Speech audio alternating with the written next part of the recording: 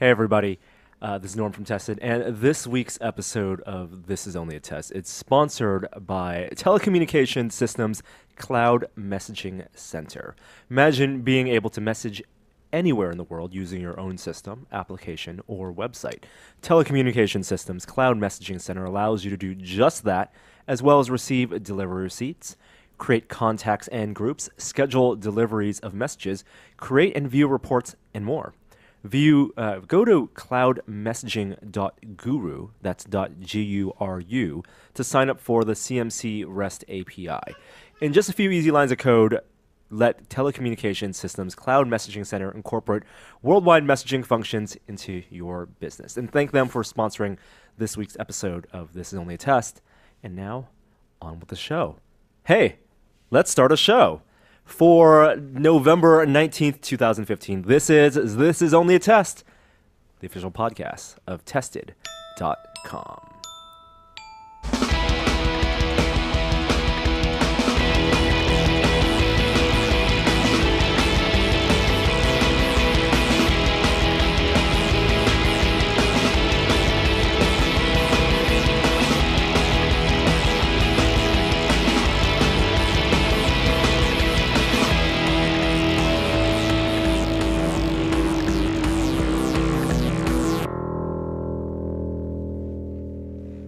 Hey everybody, it's Norm here, hosting This Is Only a Test, and I'm joined this week by Jeremy Williams. Greetings. And Patrick Norton. Hey everybody. Thank you guys for coming in early this week, early on a Thursday, so everyone out there can have the podcast this Thursday. Now, Jeremy, I know you were running the control board back there, pressing that all-important fade-in button, and I think we are currently faded in.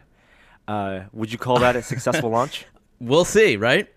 As far as I can tell. Can you tell? I can tell so far. I'm feeling good. I heard the soundboard operating perfectly before the show. Yep, soundboard was working before the show. We got audio out. Like we said, every episode, every recording, every beginning of recording is like a rocket launch for us right now. We are 1968 NASA figuring out Apollo 10 and how to get things right. And I can tell you already, we didn't have a perfect launch today.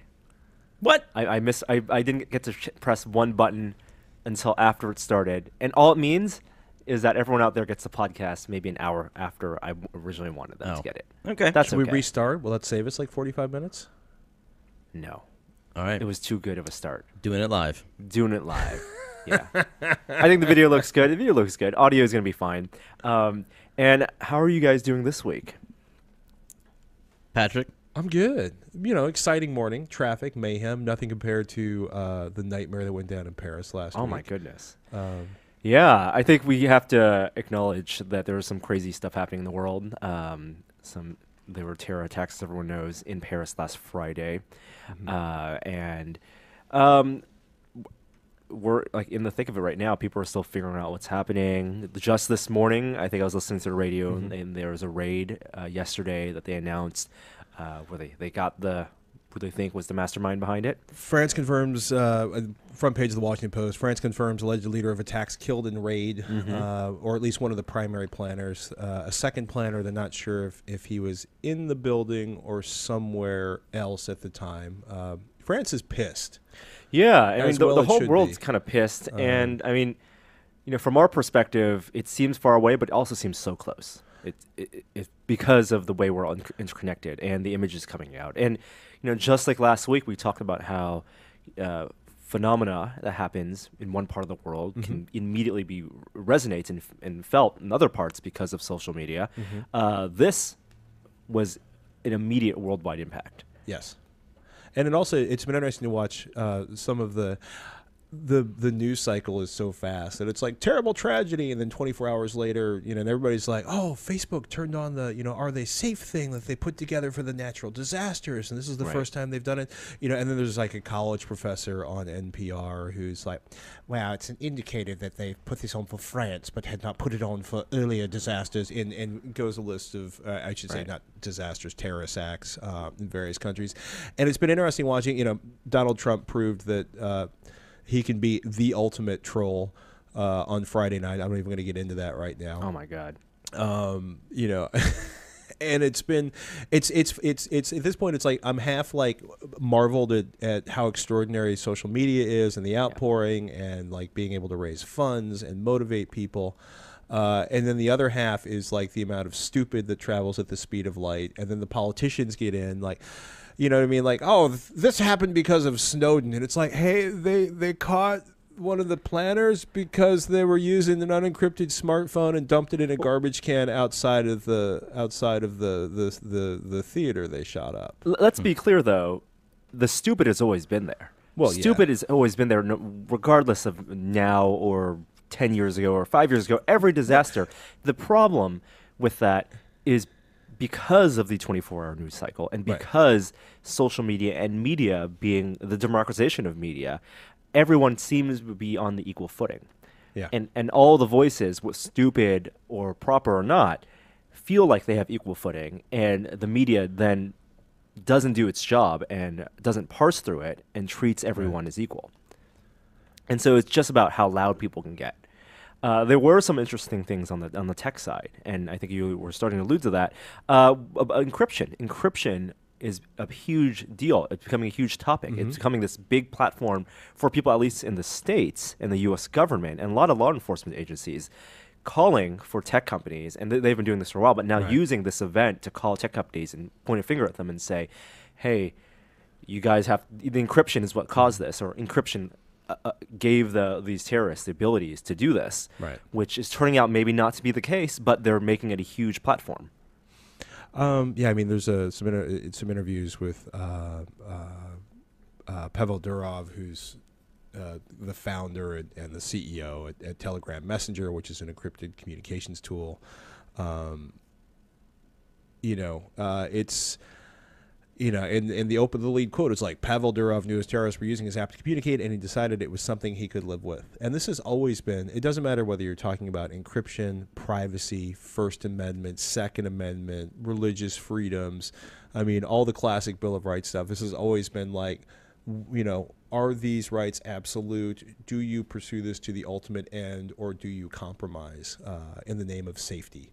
And that's where it gets interesting because, according to one of our senators, it's okay, it's good. Dianne Feinstein. We should monitor every single American's telephone communications to make sure we're all safer. Well, you'd think that even the more progressive senators would be in favor of privacy, but they're talking about government backdoors. And when we're talking about encryption, we're not talking about your messages not necessarily being secure. It's about the tech companies, the government and agencies wanting companies like Apple who run their own messaging systems, because before the government had maybe great deals with AT&T and Verizon and telecoms to go into the databases,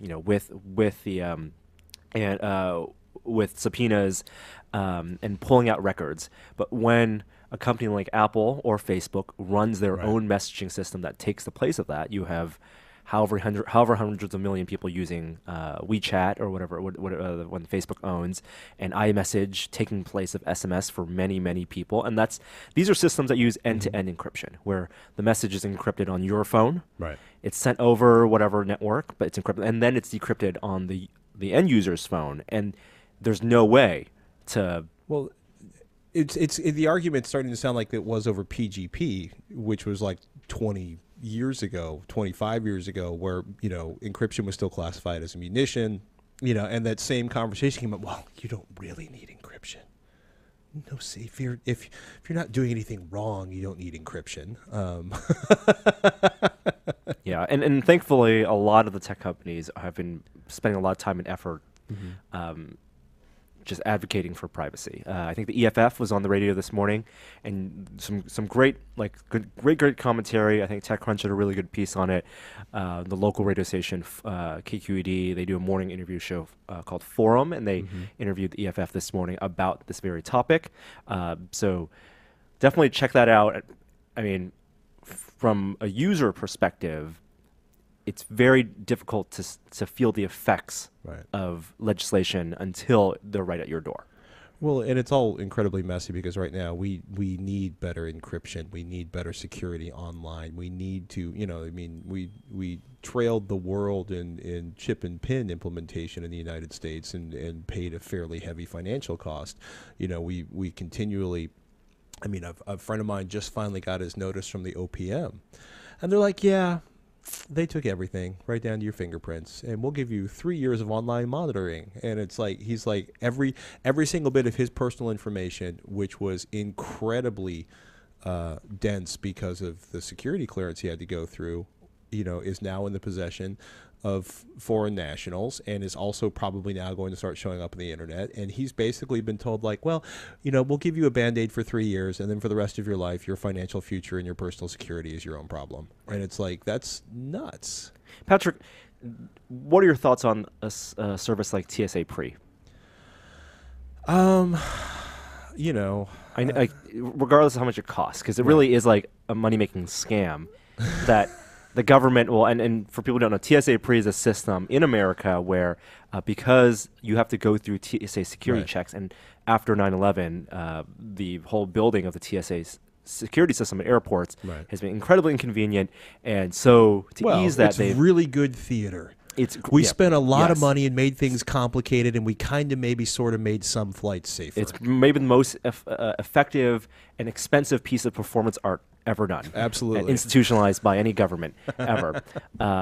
And all it's done for travelers is create this expectation of incredible delays in getting on board your plane. So there's a new system, we've talked about this before, that I think came up about 2 years ago called TSA Pre, and they've been implementing it in airports. It's a lot like that private company Clear, where you used to pay for a service and you could bypass the security check or be pre-approved. The government has the system now, and you pay, I believe it's like $80 for 2 years. No, I think it's longer than that. 5 years? Maybe 5 years. 5 years, $80.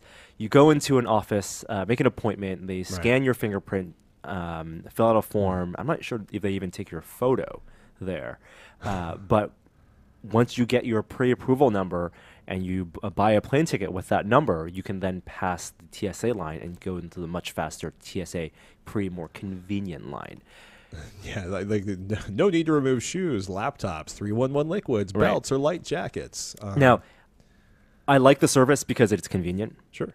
You travel constantly. I travel a lot. It's a huge convenience to me, but you're paying to cut the line. You're paying to cut the line. You're paying to avoid the theater, which is really not super effective. I don't know, man. It's only $85, and compare that to the cost of your airline tickets over the length of 5 years. Yeah. It's not that much money. But my point is, regardless of the cost, what do you think about them having this kind of personal information? They already have an astounding amount of personal information when you book a flight, unless you're faking your information, in which case you're either more privacy conscious than I am, or you have issues, right? It is a convenience for business travelers that are tired of looking at, because it's like, I always laugh because I don't travel nearly as much as I used to, but it's still always this wonderful chance to observe humanity at its worst, where it's like, you got to take your shoes off. Oh, you got to take your laptop out. Oh, you got to, you have to do all this stuff. And for a while, for like a couple years, it was different at almost every airport, which was immensely frustrating. But at this point, it's pretty standard. It's pretty standard. It's also amazing every time I see someone who just doesn't, like, by now you must know the process. Right. And there are some people who just don't know the process. What do you mean I can't take my 2-liter Gatorade bottle on the plane? Haven't flown in the past 10 years?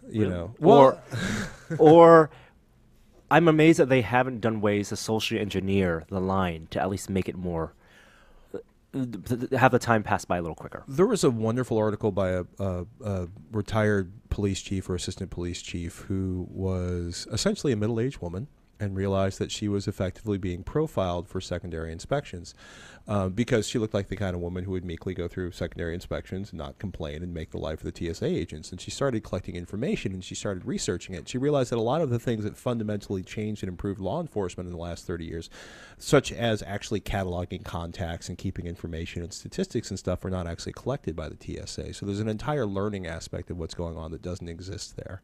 There's, they're underpaid, they're undertrained.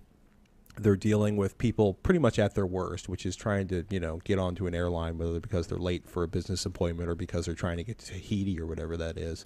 The system's complicated and messy. And yeah, if you got $85, you can bypass the entire thing, which is probably the bargain of a lifetime, unless you're trying to travel with children. You do have to trade your fingerprints, though. I don't know. Have you signed up for it? Because No. I just went, I don't know, 3 weeks ago. I got my appointment, and they make you put on both hands, like your full fingerprints. Yep. Yeah. Well, don't worry. In the system. It's the government. They're secure.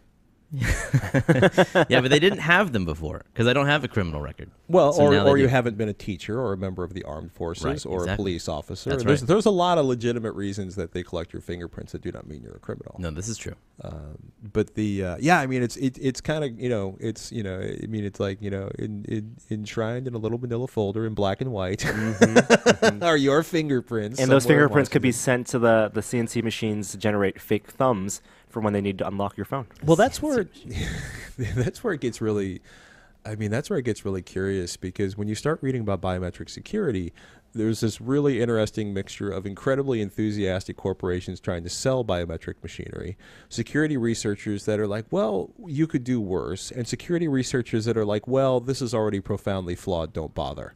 It's the biometric security. The security part is a misnomer. It's Right. more about biometric Passwords, which bypassing. can be split into two categories. One, Right. actual encryption and security, and one is just a mere like your front door lock, a Right. deterrent.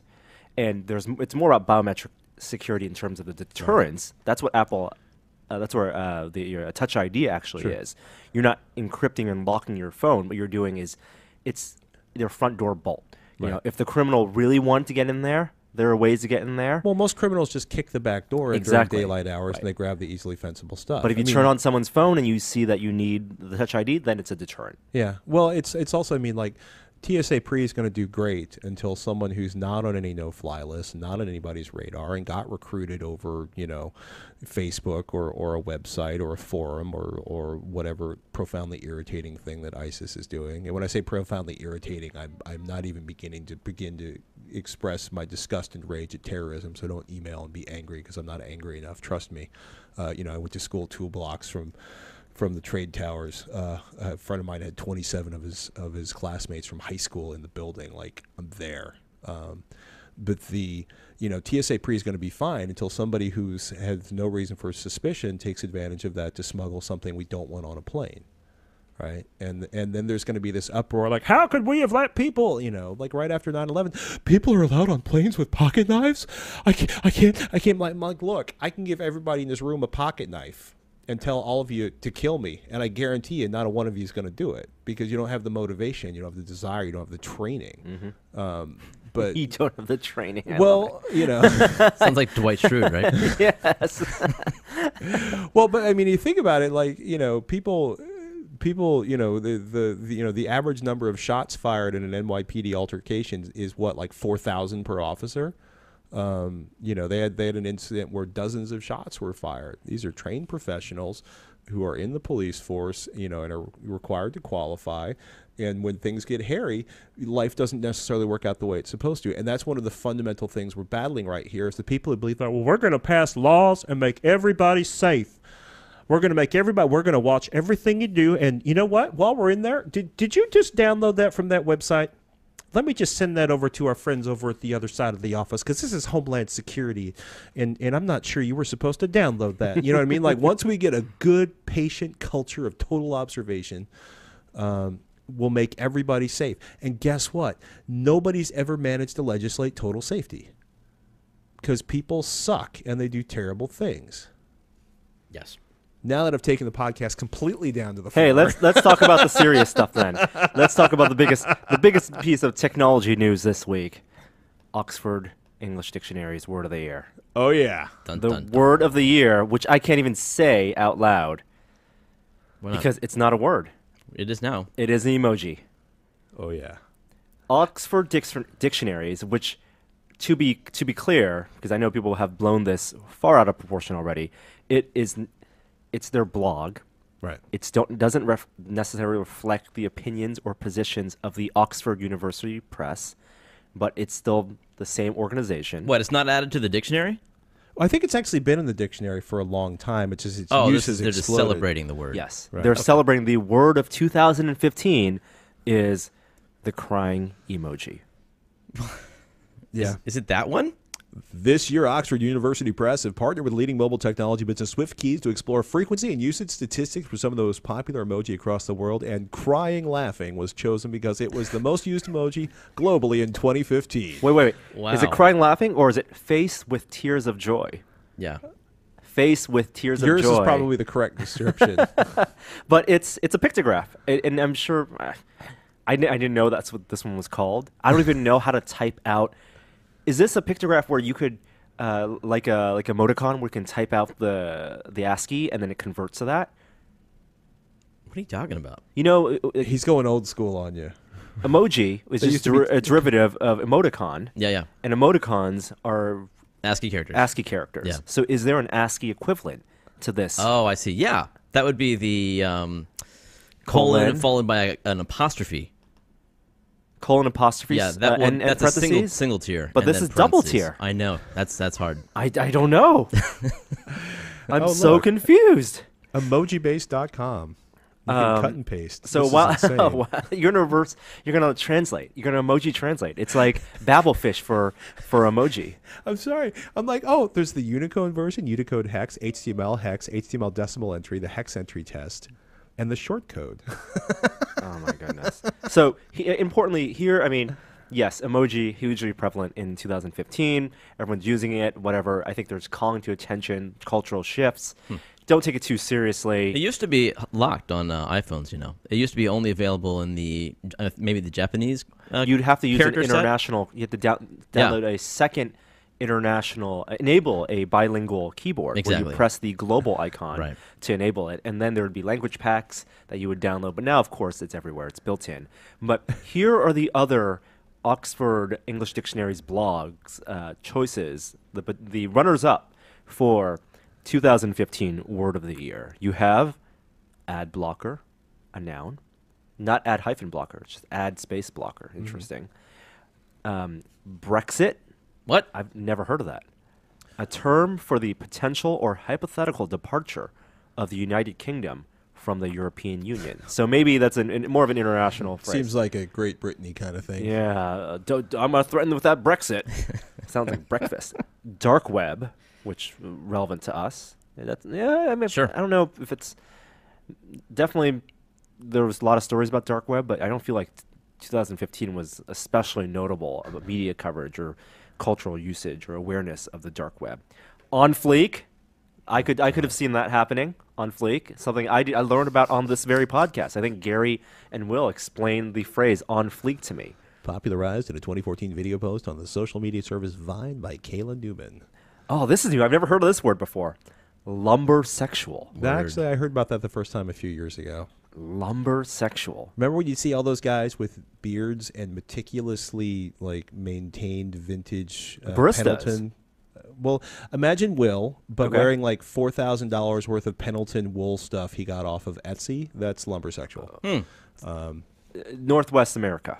Well, it's mostly though. If you wander the streets of San Francisco now, there's thousands of keyboard jockeys who have never actually touched a tool other than a keyboard, who are dressing like they were basically working in Eastern Oregon. So plaid flannel. Yeah. And so it's the beard. Yeah. not about people who actually are from those parts of the country, No. but it's all about people in the cities Yeah. who dressed that way, who wear the over-expensive plaid. My loose understanding is Portland is a collecting point for weirdness in Oregon, which means Okay. a lot of people who grew up in the lumberjacky regions or the what do you call it, the ranch areas in Eastern Oregon, they all descend on Portland, and they all have their sort of clothes that they brought with them, and then those clothes, because they're actually in many ways indestructible and practical, became absorbed by the general population, which then influenced Brooklyn, which then influenced the rest of the nation with the basically butch I work outdoors. I mean, Best Made Company, you ever seen that? Yeah, You yeah. know, we're in Brooklyn. We make unbelievably cool axes with painted Everything's handles handcrafted. that you Let me can- show you my Vimeo video. I mean, they literally they have an Rack axe focus, rack harness. focus. Like, I've never met anyone who ever carried an axe on a harness, but Best Made Company sells them. So apparently, there's kids in Brooklyn wandering around carrying their axes. Bespoke, all-American, handmade, handcrafted, new American manufacturing. I love me a good tool, but sometimes this stuff makes me giggle.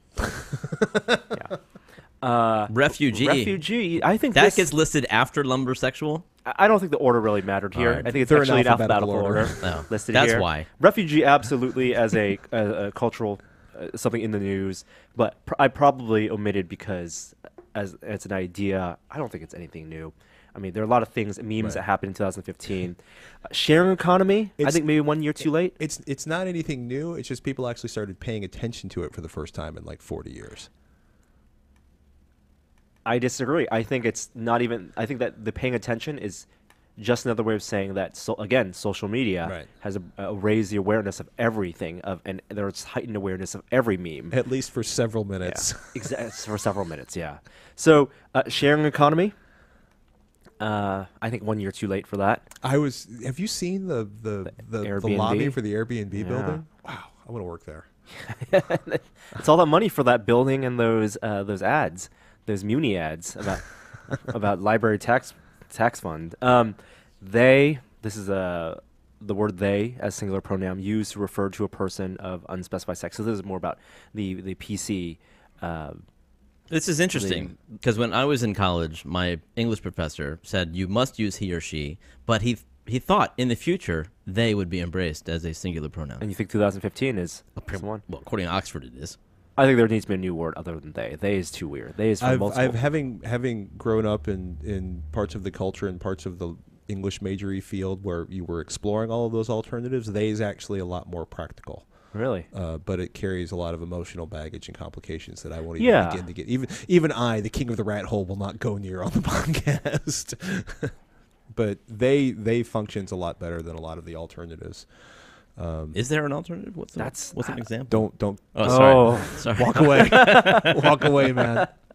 All right. So really, that was not really the big tech nukes of this week. So hold on. Let's go one level back up. Kind of unexpectedly, Rdio, the music streaming service, announced that it would be filing for bankruptcy or at least dissolving its service, and it sold much of its assets to Pandora. How about that? How about that? Full disclosure, you have some roots at Pandora, don't you? I used to work at Pandora out of college. That was one of my first jobs out of college was in Pandora when it first started up. That was a while ago. They were hot then. Ago. I mean, that was the service. Pre-IPO. Yeah. And Pandora, I mean, if you follow, and Patrick, I'd love to hear, get more context on music streaming on the internet. Let's work backwards, because I think that's probably an easy way to work to go through it. Let me apologize for audios. Okay. Right now, there's the dominant form of music streaming is subscription-based services. You have things like Beats Music also being faded out because it's Apple Music now. So Apple Music, Spotify, I think doing pretty well, and who are the big alternatives? There's Tidal, which just launched the high-end streaming service. And then is that it? And then I guess Amazon. You can consider Amazon Prime because it's Apple built Music. in. Rdio was the other big one. So if you move back from like the top two or three right now, it's kind of like Spotify and Apple. Last FM, I guess, would be another one. I think, and then you move back from that, you have back 3 years ago, let's say, it was Spotify and Rdio. Rdio had a huge marketing campaign. Rdio and Spotify kind of both rose at the same time as what was new for them was they wanted to charge you $15 a month for streaming.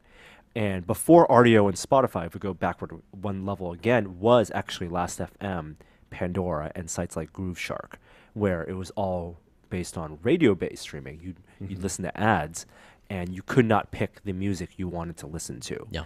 And the way the licensing worked for those services and the way they made money and one of the reasons it was so challenging for sites like Pandora and Grooveshark, which I don't think it exists anymore much, was that they paid their licensing fees, if they ever did, through Sound Exchange, through intermediate. It was part of the DMCA, which had the provisions that enabled for digital radio stations to stream music and then pay.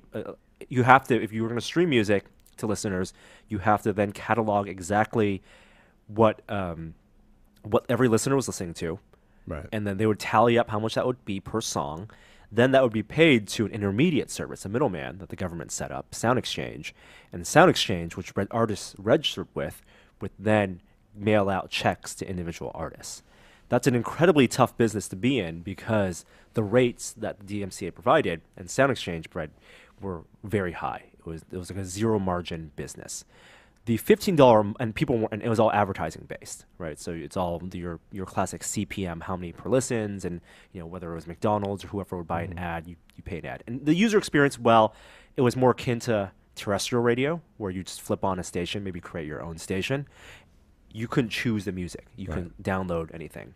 No local syncing, no mobile playing for a long time. If you wanted to hear an artist, you could see the station with an artist. Yes. And you got maybe one track from who you wanted to hear something from. And that was and then that's it. Right. That was the innovation of Pandora, because what they did was they built what they called the Music Genome Project, which is really just a taxonomy of music. They looked at the breadth of popular music, everything I think but classical to start, because that was very difficult to, and then they identified dozens of attributes, and they had people with music degrees sit down and listen to each song and rate each song based on the attributes. So they would listen to a new song or an old song, and they would be through the indexing of these songs find ties and relationships and links. So when you created a radio station, if you wanted to say, I want to listen to, let's say, U2, right? I like this song from U2, this particular song or this band.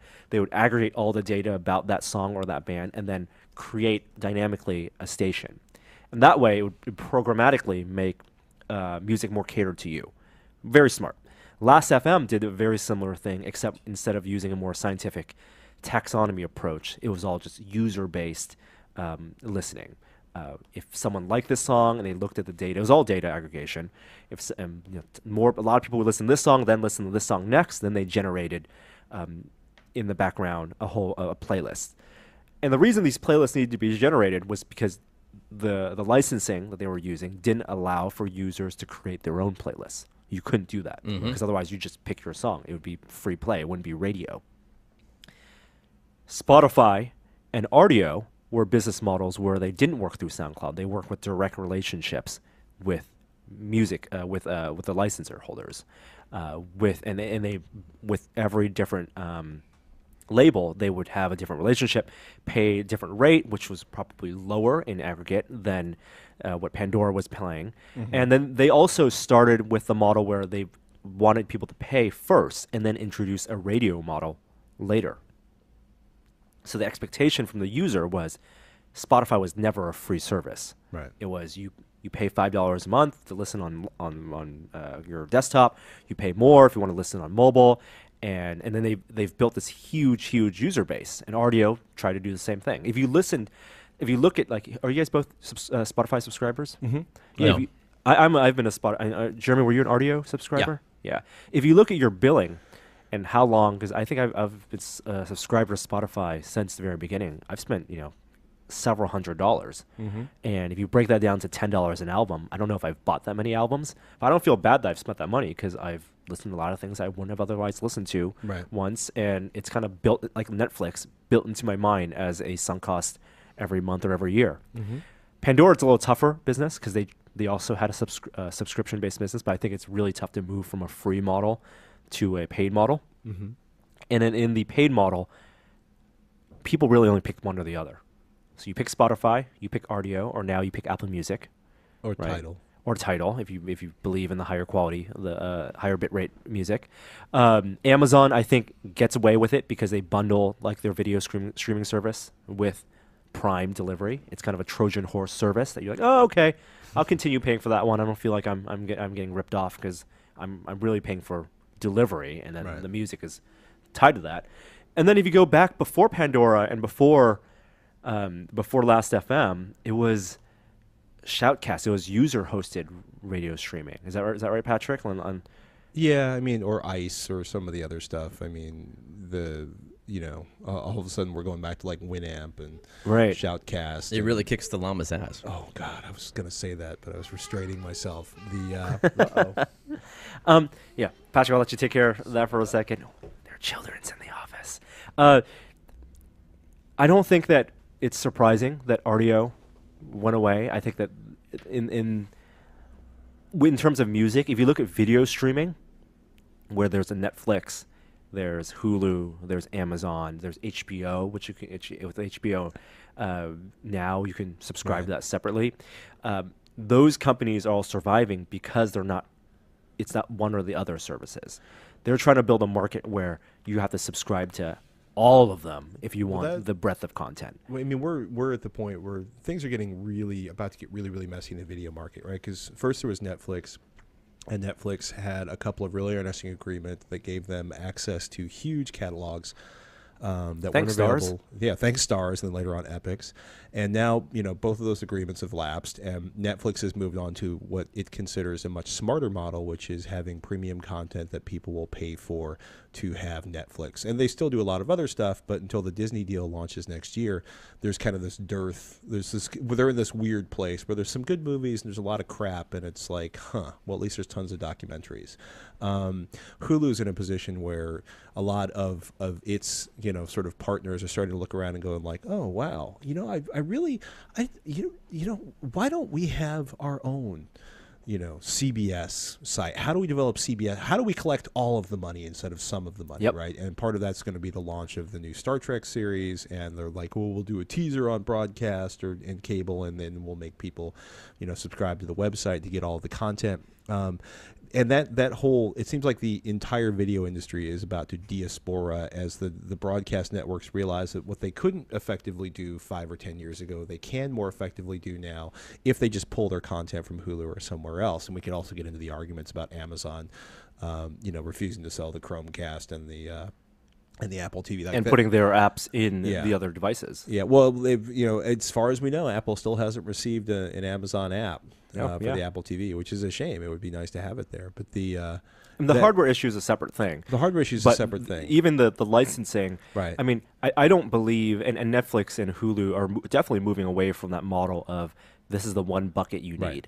It's not about being that one bucket. Well, they can't afford to be the one bucket they because can't. All the people supplying the stuff to go to the buckets. They're creating their own buckets. Yeah, they're creating their own buckets. But to bring this back to the radio stuff, that whole scene's getting messier and messier because, Tidal, like Taylor Swift, my song was played like X number of times and I only made this much money. It's like a classic, sort of like social media theme. Don't listen to Pandora. And it's like, well, the Wesker, the founder of Pandora, who's making a lot of money over the years, his argument is like, hey, if radio stations paid the per artist rate or the per listen rate that we pay, an artist would make $1,300 every time their radio was played, their song was played on the radio, which, and it's like the rates are so crazy at this point. And a lot of middle people. And also there's a lot of people that still refuse to acknowledge that, hey, you signed a deal with a record company and they get most of the money. And that's the way it's been for a long time. That's not news in the recording industry. There are people at every level, from the creation of the song to the promotion to the publishing to distribution, all the platforms that you can call that. Everyone's taking their cut. And even if you compress the platforms from artist to distribution, it's never going to, unless Taylor Swift has her own distribution service, Taylor Swift radio service, and is making enough content for that, it's not going to work out like that. And I guess you can't say that's impossible either, because who the one person who has that kind of control? J.K. Rowling, in terms of media. It's going to be, but that's also, this has also been something that's been argued about for decades, like in the recording industry, where it's like so-and-so got their rights. Well, so-and-so is one of the greatest artists of his generation or any other generation. So he's so far off the end of the bell curve and generates so many hits, he can negotiate that contract. The Beatles. vast majority, the vast majority of recording artists are somewhere in the middle, and a lot of them, are either got trapped into a bad agreement by signing a letter of intent from a scumbaggy AR rep in a club at 2 a.m, or just didn't have good lawyers, or saw an opportunity to get rich. And it's that whole, this isn't getting any less messy. The lawyers aren't having any less power, and the middlemen aren't letting go of anything. What I think is really also interesting is, as we're talking about streaming services for audio versus streaming services for video, on the user side, what you're looking for from these services are also completely different. When you're looking at music, you're looking for a service that will have the content you want, not only the new content, because there's constantly new content as of both video and audio, but also you go back and listen to the old content. On the video side, that is not necessarily the case. If you've seen a movie, if you've seen a TV show, it's okay if Netflix then loses that for some time, but all you care more about is the newer stuff. There's no Beatles catalog in video. You're not going to go to a video subscription service and say, I need this service because it has Ken Burns baseball. I do go to Netflix because it has Ken Burns baseball, but it's not like, you're looking at the canonical, it must have this library. I wonder what a video service would cost if it had the Apple Music equivalent of the library of movies. Well, I mean, and that's what everyone hoped for with Apple. I think with the Apple TV, one of the quote-unquote disappointments, and there are different levels of disappointment or promise potential of Apple TV, failed potential. People are hoping for Apple to have made deals with content providers. And what they've done well with Apple TV, I think, is the cross-indexing of the video content in the apps, in Netflix and in Hulu and in iTunes Store, of course. With one Siri search. In their interface. Right. With one Siri search, you can search across this. But what I think, and I'm sure that the API is there so that when CBS has their Star Trek show and it's in an app on Apple TV, you could also search it in. Unless CBS decides to try to make everybody to go to cbscom.app.watchstartrek.com. And that's one of the problems. Netflix wants you to stay in their app because they know some of the content you have there, you could otherwise, Apple would rather have you rent or buy from iTunes, and Netflix wants you to browse in their menus. They want to make their content surfaceable and searchable and accessible, but unless Apple has the Comcast equivalent relationship with all these content providers and can have the pay Apple whatever amount a month, a la carte, I don't think works as well as people think the promise of a la carte. Right. Because if you say, and I know people love, okay, we want the a la carte model. I only watch AMC and I only watch HBO. Let me just buy those two. You say that, but then you also like Hulu stuff and Amazon's exclusive, and you want to watch this, and you want to watch South Park, and you want to watch the new the Ash and Eve vs. Evil Dead. It all adds up. You're saying you end up paying about the same. Or more. I think we're moving toward the model where the a la carte model, because everyone's making content. Right. Everyone is making Star Trek. CBS is Star Trek. HBO's Game of Thrones and a ton of other shows. There's a psychological element, though, of getting only what you want. You think you're picking because if you have 100 channels you never watch, you feel like you're paying for something you don't need. Yeah. Right. Well, but that's also what's so complicated about the cable model is most of those 300 channels you never watch actually subsidize the half dozen you do. I mean, when you look at cable, a typical person watches 4 to 6 channels. They might skim 20 channels, and they generally ignore the rest of everything else on their cable box. But when you're a big cable operator, ESPN wants like $24 a month per subscriber for ESPN. So you have a half dozen channels that are paying for carriage, and those help to subsidize. I mean, it's a big messy model. Now, I do completely agree. Some people, I mean, it's a long tail model. Right. I don't think there should be a one model fits all. There should be the a la carte works best if there are packages from small to big. If there was a unified service, and Comcast is never going to make this happen, but if there is the option if you just want ESPN, you get Sling, or and a lot of people just want Netflix, and it's great, pay for Netflix. But I think for people who are currently paying for Comcast and enjoy the 4 or 5 channels, if you break it down separately, you're still going to be paying the same, if not amount, for a more fragmented experience. I think it really depends on what you're watching, because we were looking at, I think the last time we had satellite or cable, we were looking at like $160 a month for the bills. And now, I mean, if you we have internet, so I'm not going to count that 65 or $70 a month, but I think we're paying probably $30 a month for the per monthly payments for stuff we watch, and then we're buying a la carte stuff off of iTunes because we started 1,000 years ago. We just have a ton of stuff locked up there. And it's also, I mean, Comcast doesn't help itself with its shitty business practices. No, Comcast. I mean, it'll be interesting. Comcast, you'll know Comcast is desperate when they start offering a la carte services, or they start, because I mean it's their whole.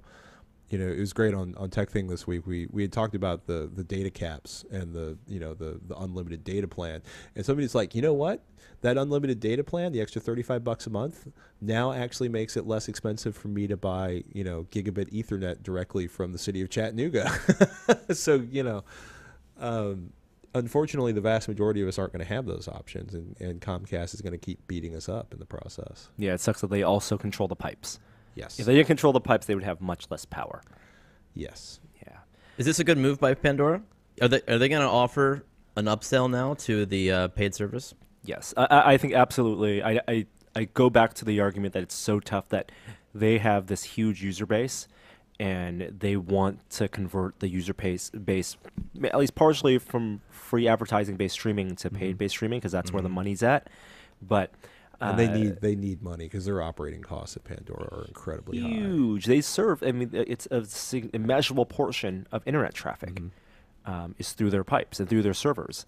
It's not like I mean, maybe some of it's over AWS now and third-party data and cloud servers. But before, it was like in their Oakland offices, they were serving to everyone listening to Pandora, ripping the CDs themselves. Off of some Dell machines just hooked up to the Ethernet? I mean, they have big server rooms. But I think regardless of whether they have the technology or not, the conversion of an audience who expects to and is accustomed to listening and enjoying a streaming service that's free and ad-based to one that's paid is it is the modern media challenge, and it doesn't just apply to audio and music streaming. It applies to text, it applies to video, and it applies to basically every form of content, YouTube included. Wow, because you there's guys, just so much money there. Yeah, so much potential revenue. Off of the streaming music and video topic, let's talk about Apple and design. Did you guys read this article in Fast Company written by Don Norman and Bruce Tognazini?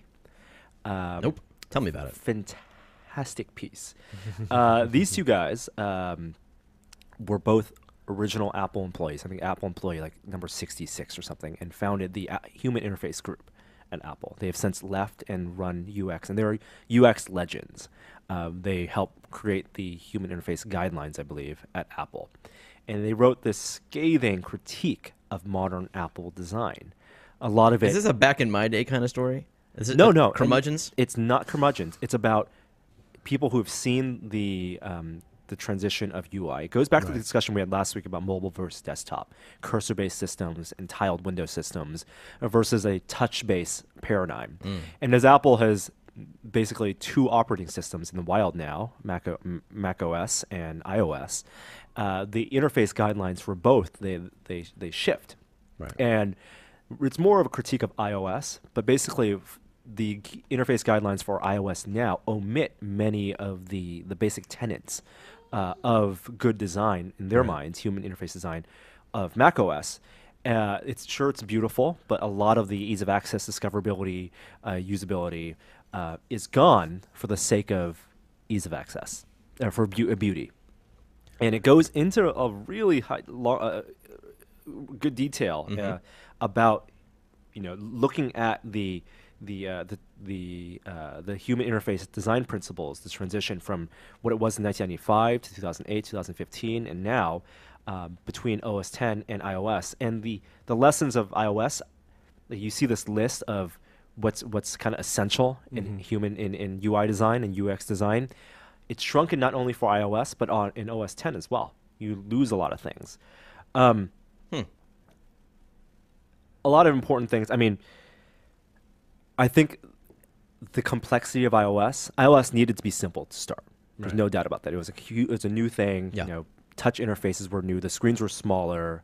The way we implement, the way Apple and developers, first web apps and then native apps, implemented interface within their apps and also on the main home screen need to be simple because it was a new language and people would learn it fast. I mean, it's native for kids these days. But as iOS increases in complexity and its functionality, things like the iPad Pro, the things you're able to do now with it, I think, really fall short of its potential because of its guidelines. I certainly can relate to the interface getting to come complex. I think that's a real problem for anyone who's new to iOS. There's probably features they don't even know exist yet, having used the phone for months. Yeah. And it's not discoverable. Does the article reflect on Android at all? No, it's primarily a critique of Apple. Okay. Well, this is also, I mean, when the OS 10 came out, there was a lot of traditional, old school Mac designers that went berserk because there used to be literally like a yard and a half of manuals that basically outlined everything inside the Macintosh design Bible, and if you broke those, your users beat on you and Apple beat on you. And then OS 10 came out, and it was really this dog's breakfast of mismatching things. I mean, from the underlying standpoint, it was magnificent engineering, but from an interface standpoint, it was a radical step back in terms of consistency and enforcement. And I'm going way back to the introduction of OS 10 with this, and this is just, these guys are just. It's interesting that now they're saying like it's no longer about simple design elements, but around the entire approach to the operating system, where they're so desperate to make it simple, they've made it more complex again. Apple has really championed the idea of simplicity is better. Simplicity is good design. Mm-hmm. And it's not, those things aren't absolutely tied together. Just because something is complex doesn't mean it can't be good design. It just has to be designed well. Right. And I think when you're asking about Android, they did mention Android. I think the biggest difference, early Android and even Android now and some of iOS 9 now, is the back functionality, which Apple has integrated in iOS 9, some contextual on-screen back button, which feels, I mean, it works, but it does feel a little shoehorned in. But they started iOS with no back functionality. It was just to go home I think it was bad design. It's one of the reasons I think Apple, and on Android and the back button on Windows Phone aren't perfect, weren't perfect, and still aren't perfect, but it's the way people think about how they interface. It's a linear way of interfacing with the device. And I think Apple has acknowledged that with that back functionality now on iOS. You can see when you click from one app to another, there's in the top left-hand corner, the back button, back to this specific thing. But for the first 8 versions of iOS, they didn't have that. Yeah. And app developers had to accommodate for that, had to build their apps with that in mind, without that functionality in mind, and make things either take away features or make things more simple, so to accommodate that. I mean, it's funny. They actually call out Android for having a back button from the original versions. Who did? Apple did? No, the people reviewing the article actually call out Android for having the good sense to put a back button everywhere and universally available. They're basically, they talk about Google Maps becoming more attractive and more confusing. And it's funny, like Microsoft's Windows 8 is actually a clever and intelligent design for gestural devices, solving many of the problems we have just described, but fails to integrate the different operation style required of desktop machines intended for productive work. It's a curious article because I think they're just really pissed that Apple lost the way. Well, I don't think it's so much lost the way, but maybe got so clouded with this idea of beauty and simplicity, and that being a huge selling point, is that they champion that at the expense of usability, and they and hide and omit the opportunity to develop and design for complexity, which is a good thing for users, especially when you're talking about things like the iPad Pro, where they're championing the ability to do actual productive work on it. Right. It's going to be tough for app developers to get out of that mindset. Right. When and yes, users respond to beauty and simplicity, and it has allowed iOS to be adopted worldwide and been so successful. But you have to let go of some of those tenets and go back to the original design principles that you set out, and not feel like because things need to be beautiful, they also can't be complex and they can't be discoverable, and you can't have the old models of design. Yeah, I mean, they're also calling out like Johnny Ives and Steve. I mean, because they get into the whole sort of Dieter Rams design principles. I mean, the missing principles, discoverability, feedback, recovery, consistency, the encouragement of growth. I mean, that's a pretty huge indictment over the overall operating system.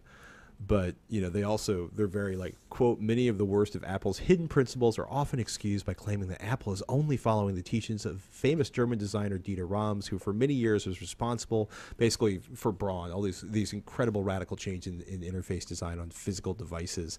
They specifically cite the 10th principle: good design is as little design as possible. But note, the authors say, that this is his 10th principle, not his first. I think they're really pissed that they went for pretty and simple over making it usable. Yep, absolutely. I mean, and in usability, I mean, last week we talked about the iPad Pro, which we're still currently testing, and the idea that Apple is positioning it as a device that could, for some people, replace a laptop. I don't disagree. I think for some people, the functionality and having used the iPad Pro with a keyboard for a week and a half now, it definitely, in some ways, can replace the functionality of a laptop. Not everything. That's practically a glowing endorsement. Yeah, I mean, I think Apple wants to sell you 2 devices. At least 2 devices, 3 devices, Then what's the ideally. point if they want to sell, well, I don't understand how the Pro fits. The Pro just seems like a half-assed attempt to do something. I don't think it's a half-assed attempt. It is a smart attempt to sell the people who have the money and who are foolish enough with the disposable income to buy everything in the ecosystem.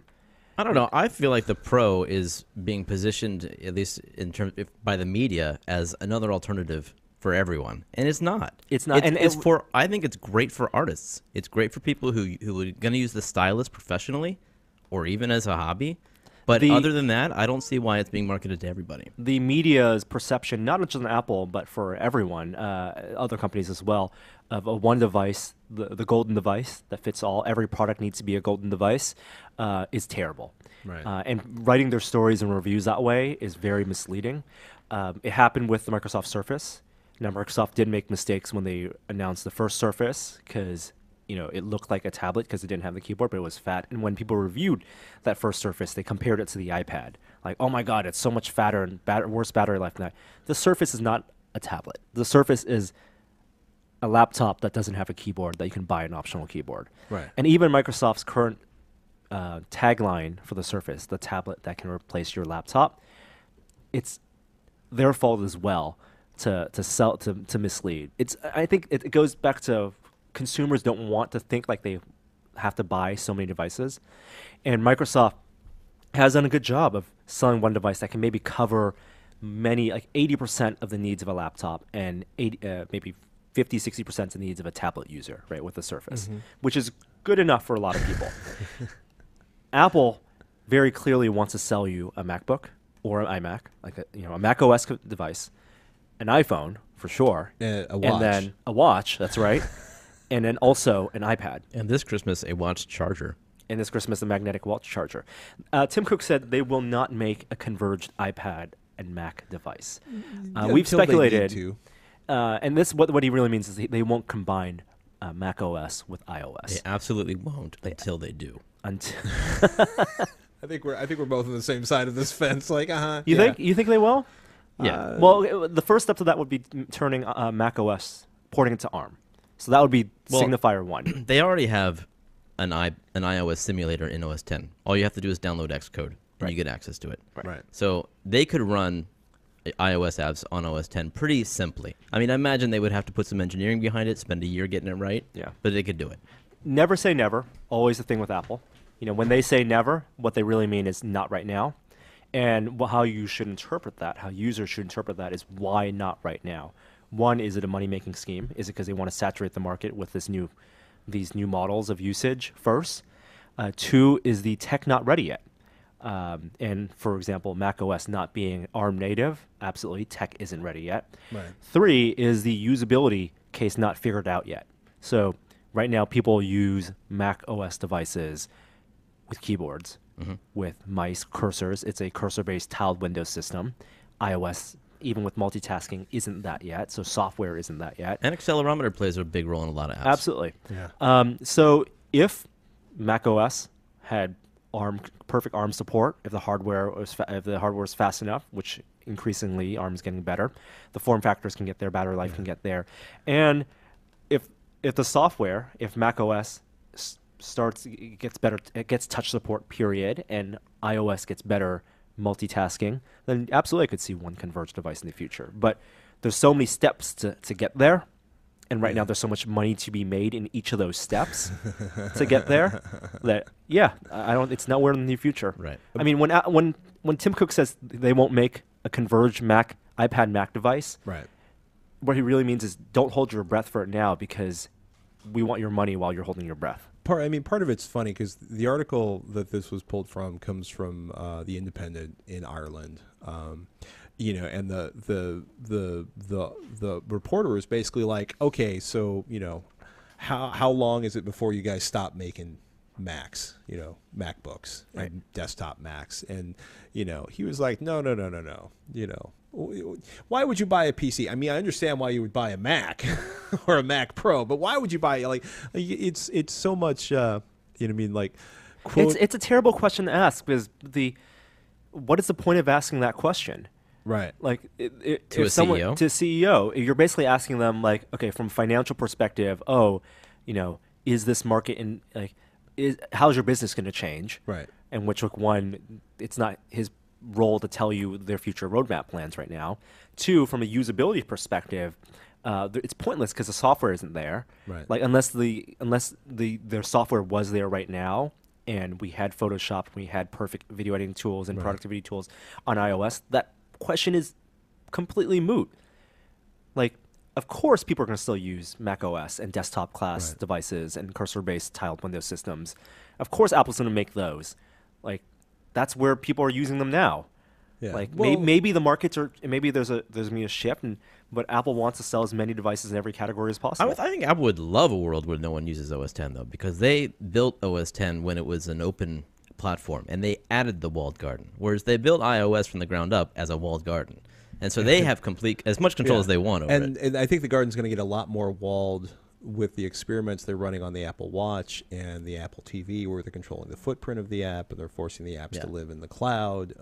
You can download it. They're not guaranteeing space on the drive for the app. I think that whole thing is going to get really messy and bite them in the ass. Yeah. But when they do combine the two platforms, it's going to be due to pressure from the outside. So, Jeremy, when you say you don't think Apple, you think Apple would love for people to stop using Mac OS, you mean Mac OS as it currently exists right now. Sure. If they close the garden on Mac OS, then that's fine. Well, the App Store on OS 10 is closed. I mean, you have to go through them to get on step one. there. But it's an open platform in that you can download apps from anywhere. Well, Xcode exists. I mean, Xcode on iOS would allow for a similar thing. I don't see them being able to close that garden. I just don't see it. You don't see it? Well, it'll be on Adobe and other app developers to keep on making good programs on Mac OS and desktop-based systems so that platform doesn't go away. I don't know. It's also like the irony where he's telling the Daily Telegraph, like, why would you buy any PC? Like, why would you buy a PC anymore? No, really, why would you buy one? Well, to run Premiere because you guys abandoned Final Cut. Well, yeah, I mean, like to run, to have an affordable tool to run any of a number of development tools. Like it's so. I mean, Tim Cook's usually not this disingenuous or self-serving, but I think he was probably also getting irked with the British media or something. But it's like, why would you buy a PC anymore? Well, why would you buy a Macintosh anymore? Why would you buy a MacBook? Yeah. Like, and it's like, I see a MacBook, I see MacBooks, I see them everywhere, but there's still a lot of reasons to buy a PC. Until within Apple, in every Windows PC. level of their company, from design to marketing to creating the videos they use at their keynotes, unless it's all on iOS and the apps are there, it's never going to change. Like, even within the company, like if you can't build the lathe that builds another lathe, then the iOS device isn't the lathe yet. Right. Yeah, it's not going to make itself. But they're going to make cars soon. But they're going to make car soon. Hold on.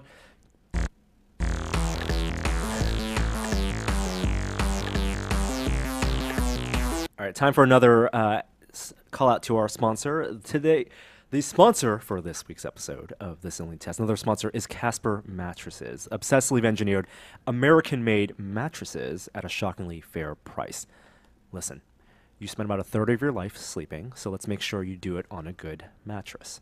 Casper brings together two comfy technologies together for better nights and brighter days: latex foam and memory foam.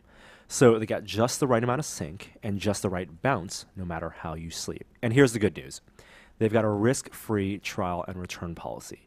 The mattresses are delivered straight to you, and you can try them for 100 days. If you're not happy, they'll pick them back up. It's pretty neat, and I've been using one for a little bit, and I like it. It's great. It's cool. It comes in a box, and then it actually unfolds out of the packaging. It's $500 for a twin-size mattress and $950 for a king-size mattress, and it's a really good price point compared to industry standards. And now, for listeners of this podcast, you can get $50 toward any mattress purchase by going to casper.com/test and using the offer code TEST, just like this podcast, TEST. Terms and conditions do apply, and let us know if you bought a Casper mattress and how you like it. So thank them for sponsoring this week's episode of This Is Only a Test. And now, on with the show. Hey, when's the last time you guys went to Disneyland? Okay. February of this year. 1985. Patrick, are you an anti-Disneyland person? I don't know that I'm anti-Disneyland, but the last time I went there, it was profoundly unpleasant because of tweens and just being hammered on. And it was like all the downside of the New York City subway system with little of the entertainment, none of the great food. But you should go again. I'll go again someday. You have kids. Come on, don't they want to see Disneyland? Do they know it exists? They don't really know it exists. Oh, I have in-laws in LA with kids, and they haven't told their kids that it exists yet. Oh, that's a dangerous thing to tell kids that Absolutely. in LA. Well, it's not, but it's not like it was when we were all 7 or 10, where everybody knew about it and everybody watched like the Disney programming on the right. Like it's not. The It's Wonderful no World longer of Disney every Fridays. It's no longer this linchpin. Like my boys still don't entirely understand like what the castle that they see at the beginning of the Pixar movies is. Oh, the longer I can keep it that way, the happier everybody is. I feel you. Then I understand the commercialization of Disneyland and Right. what that represents, and you can be completely against that and also hate crowds. It's mostly about not losing my 3-year-old in a crowd while spending several $100s. Kids for are rent. never lost. I don't think they've ever haven't lost a kid in a long time. Well, Disney. My children. Oh wait, there's one right there. There's no off season anymore, so Right. whenever you go, just go during the week. Do not go on the weekend, Right. Yeah. and try to pick a month that's not crazy. After the holidays is the best time. Mm-hmm. Super Bowl weekend, I think, is a popular time to avoid the crowds. Or even right after Thanksgiving is supposed to be a good time to go. Right. But I appreciate the design of Disneyland. Sure. The interesting, like how it feels like it really is an enclosed space. Not California Adventure, but actually Disneyland Park itself. And also, it's an efficient operation. I got to be impressed with Yep. the logistics. How many people they employ to turn it over every night. Right. I mean, the park, all the lights come on when they close the park at like 12 or 1 a.m. A whole team of people come in and clean it so it's brand new. If you compare it to Paramount Park or Six Flags, it's a different league. Yeah. It's very clean. The food's not bad, and it's pretty friendly. Why are we talking about Disneyland, Norm? Well, there's a new Star Wars movie coming out, and Disneyland. What? I don't know if you knew this, and Disneyland has actually redone a bunch of its rides and park attractions for Star Wars. This is not the new Star Wars Land that's going to come out in several years. Star Wars Land. But like they redid Space Mountain to be Hyperspace Mountain. Dude, when I saw this on Twitter, and this was a real "why wasn't I notified" moment. This happened like 3 days ago, and they've completely redone Tomorrowland in a Star Wars theme. It's called the Season of the Force. It's fantastic. I mean, if you ride Space Mountain, which is my favorite ride at Disneyland, it goes back to like 1970 something. Your most favorite or liked tweet of all time is Me right on you the on Disney Space Point. Mountain. Yeah.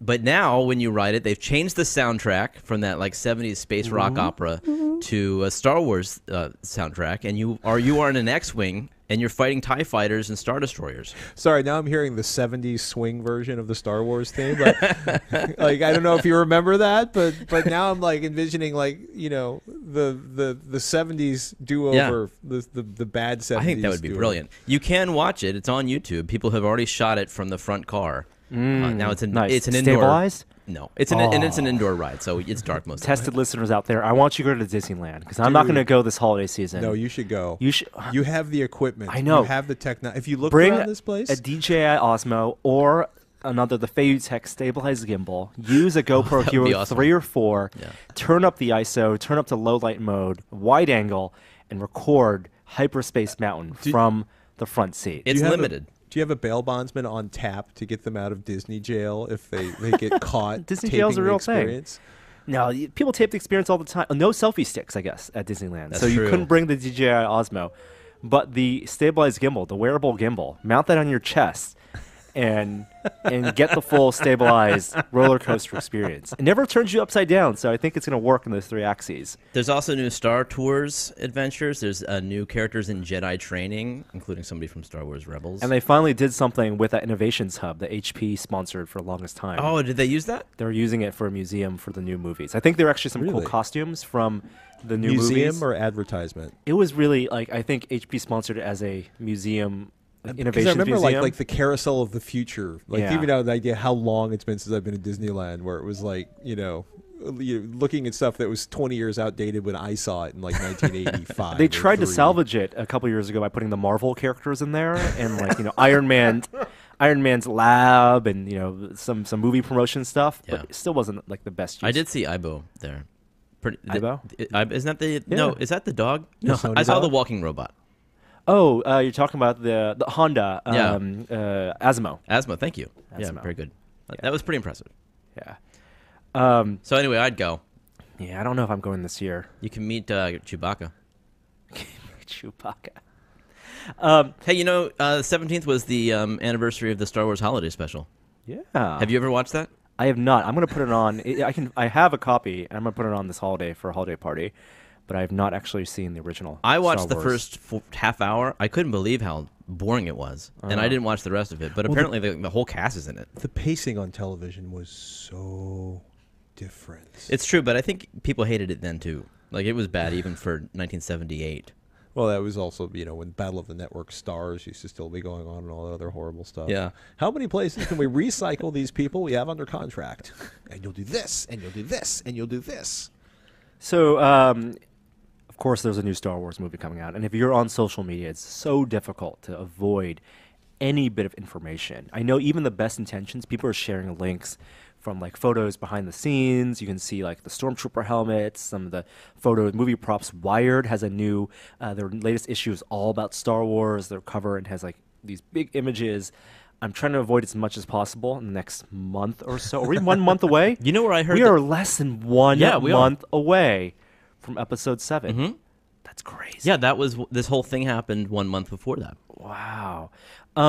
So in the new Wired article, Wired issue, there's an article. It's also online, written by Adam Rogers, who's a friend of Tested, and he does an interview with Kathleen Kennedy and writes about the movie industrial complex, the current blockbuster industrial complex, and his big headline and thesis for the story is you will never see the end of Star Wars, and it's kind of a sad thing that Star Wars is no longer this set of movies as it once was. It's no longer this catalog of the 3 movies. It's no longer just the 6 movies or even the TV shows. It is an ongoing, infinite storyline. They're going to keep making material until people get bored of it and won't watch it. Yes, and I don't think people are going to ever get bored of it. And you'll never see, when on your dying breath, you'll never have seen the full Star Wars. It's a universe, trying to bring that universe through money to build a reality. Yeah. And it's happened with every franchise, every big blockbuster franchise. I don't know about that. Not like Star Wars. Star Wars is more than any. Not like Star Wars is revered. It came at about a time where, because of the in the history of cinema and culture and media and how people watch media, it resonated in a way that no other form of media. It was not Homer's, the Iliad, right? It wasn't the Odyssey. It is a modern myth that, imagine if the Greeks kept on writing myths forever. Okay. And there I'm with was you. no canon, Yeah. right? It's crazy to think about. Like, how will these franchises, because we think of them, they are commercial products. I don't know. I care about the characters I grew up with. I'm sure after this next few movies, that those characters will be, done over. They'll be finished with. Yeah. And they'll move on to the next generation's characters. I won't care as much. I'll be okay. What's really interesting with Star Wars is that while we love the characters and it's more about the universe that people love. And as Lucasfilm and Disney continue to make Star Wars movies and content forever, they're going to tell the story. The prequels are going to tell, there's already KOTOR. There's already 50,000 years in the past. Right. They'll fill out the little gaps in a universe, right? Kind of telling it almost in maybe some of it in real time, some of it won't in real time. Star Wars, the current movies and the new movies, it's all kind of real time. 30 years ago, 30 years now, within that 100-year time frame. With the Marvel movie franchise and superhero movies, it's different because it's less about building out. You can build the breadth of universe or the depth of universe, but they just kind of turn it over and reboot it. And so you can say, okay, for the Batman movies, I love Batman. He's an enduring character, 100 years old. You have this kind of block of the Tim Burton Batmans, the Christopher Nolan Batmans, and now whatever the Zack Snyder Batmans, the comic book Batmans. So it's almost more like myth telling, where you're telling the same story over and over again about a character in new ways. Star Wars is different because it's not going to be about Darth Vader and Luke forever. It's going to be about they're whole basically universe turning it into a characters genre forever. I mean, it's gone from being like this weird little space opera to being this entire.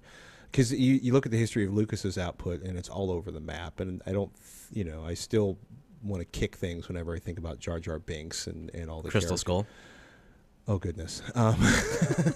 Well, I mean, but it's so like his he created this incredible thing, and. But was what he created the universe, or was what he created the story and the characters? Well, what he created was he got the merchandising rights, and for the first time ever, the merchandising rights were probably worth more than the movie, and that changed like the entire film industry. Probably not for the better, but it is what it is. So that gave him this huge amount of license, and the fact that the movie made ridiculous amounts of money, the first one. So he it's just like, the second one gets better, the third one gets worse, and then he decides finally to do the first three. And, we remember why we didn't really like George Lucas as a director after Star Wars for any of a number of reasons. So my question is, episode one, for the people who were there to watch the original Star Wars, right, which you guys were, is Star Wars enduring, and does Star Wars resonate because of Episode 4 and that story, or is it enduring because of the universe? And so when the universe is expanded, does it feel like a deepening of a connection to Star Wars, or is it dilution? Well, I mean, the reason the original one worked is it's the journey of the hero, right? This is enduring sort of I mean, this is enduring basal stuff that goes back, as far as we can remember, sort of oral storytelling. Yep. The universe happens to be spectacular because in Lucas's quest to figure out more and more things for Hasbro to put on toy shelves and for kids to fight over, or for parents to beat each other over up to get, he just kept creating more and more characters and more obscure elements. And it's great. Like, everything in the Star Wars universe has a name. Like, and there's no other genre of sci-fi where every single element, except for maybe like, Frank Herbert's crazier offerings, but there's like every single character has this fully developed backstory because, first there was like the movies, and then there was the books and the toys and that's fantasy. But it's also Gibson had this idea, this character that he put in called Continuity. And Continuity was the network, the television network, or the virtual experience network. And Continuity is this unbelievably smart artificial intelligence that was constantly like knitting all of the different disparate elements to keep these, whatever these daytime soap operas were, going on forever and continually. And what Disney's trying to do with Star Wars is to create this idea of this continuity, this constantly evolving, moving continuity. Thank you. I thought it was a special pronunciation. No, I have a reader's vocabulary. I thought it was bedraggled till I was like 22 years old and embarrassed myself in college. But bedraggled, not bedraggled. But the whole idea that they can create this permanently evolving universe, which is a way of creating an alternate universe. Sure. Even if it's not spatially and dimensionally real and physics-wise, right. In the shared consciousness of a culture, it is just as real. If we impart names and story on these things, it is just as real as memories in the past, whether they are physical objects or not. And there's that's a strong there's a strong connection to that, Right.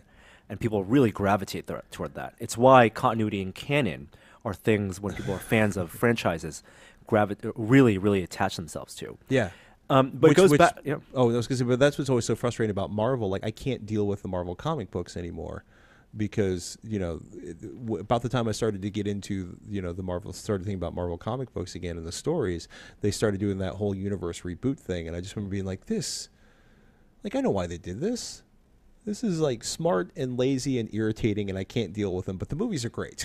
So here's a question: in talking about the Forever franchise, which is what Right. this Adam Rogers story is about, whether we like it or not, it's going to happen. The myths that we have created in 'Cause modern it's a pop business. culture.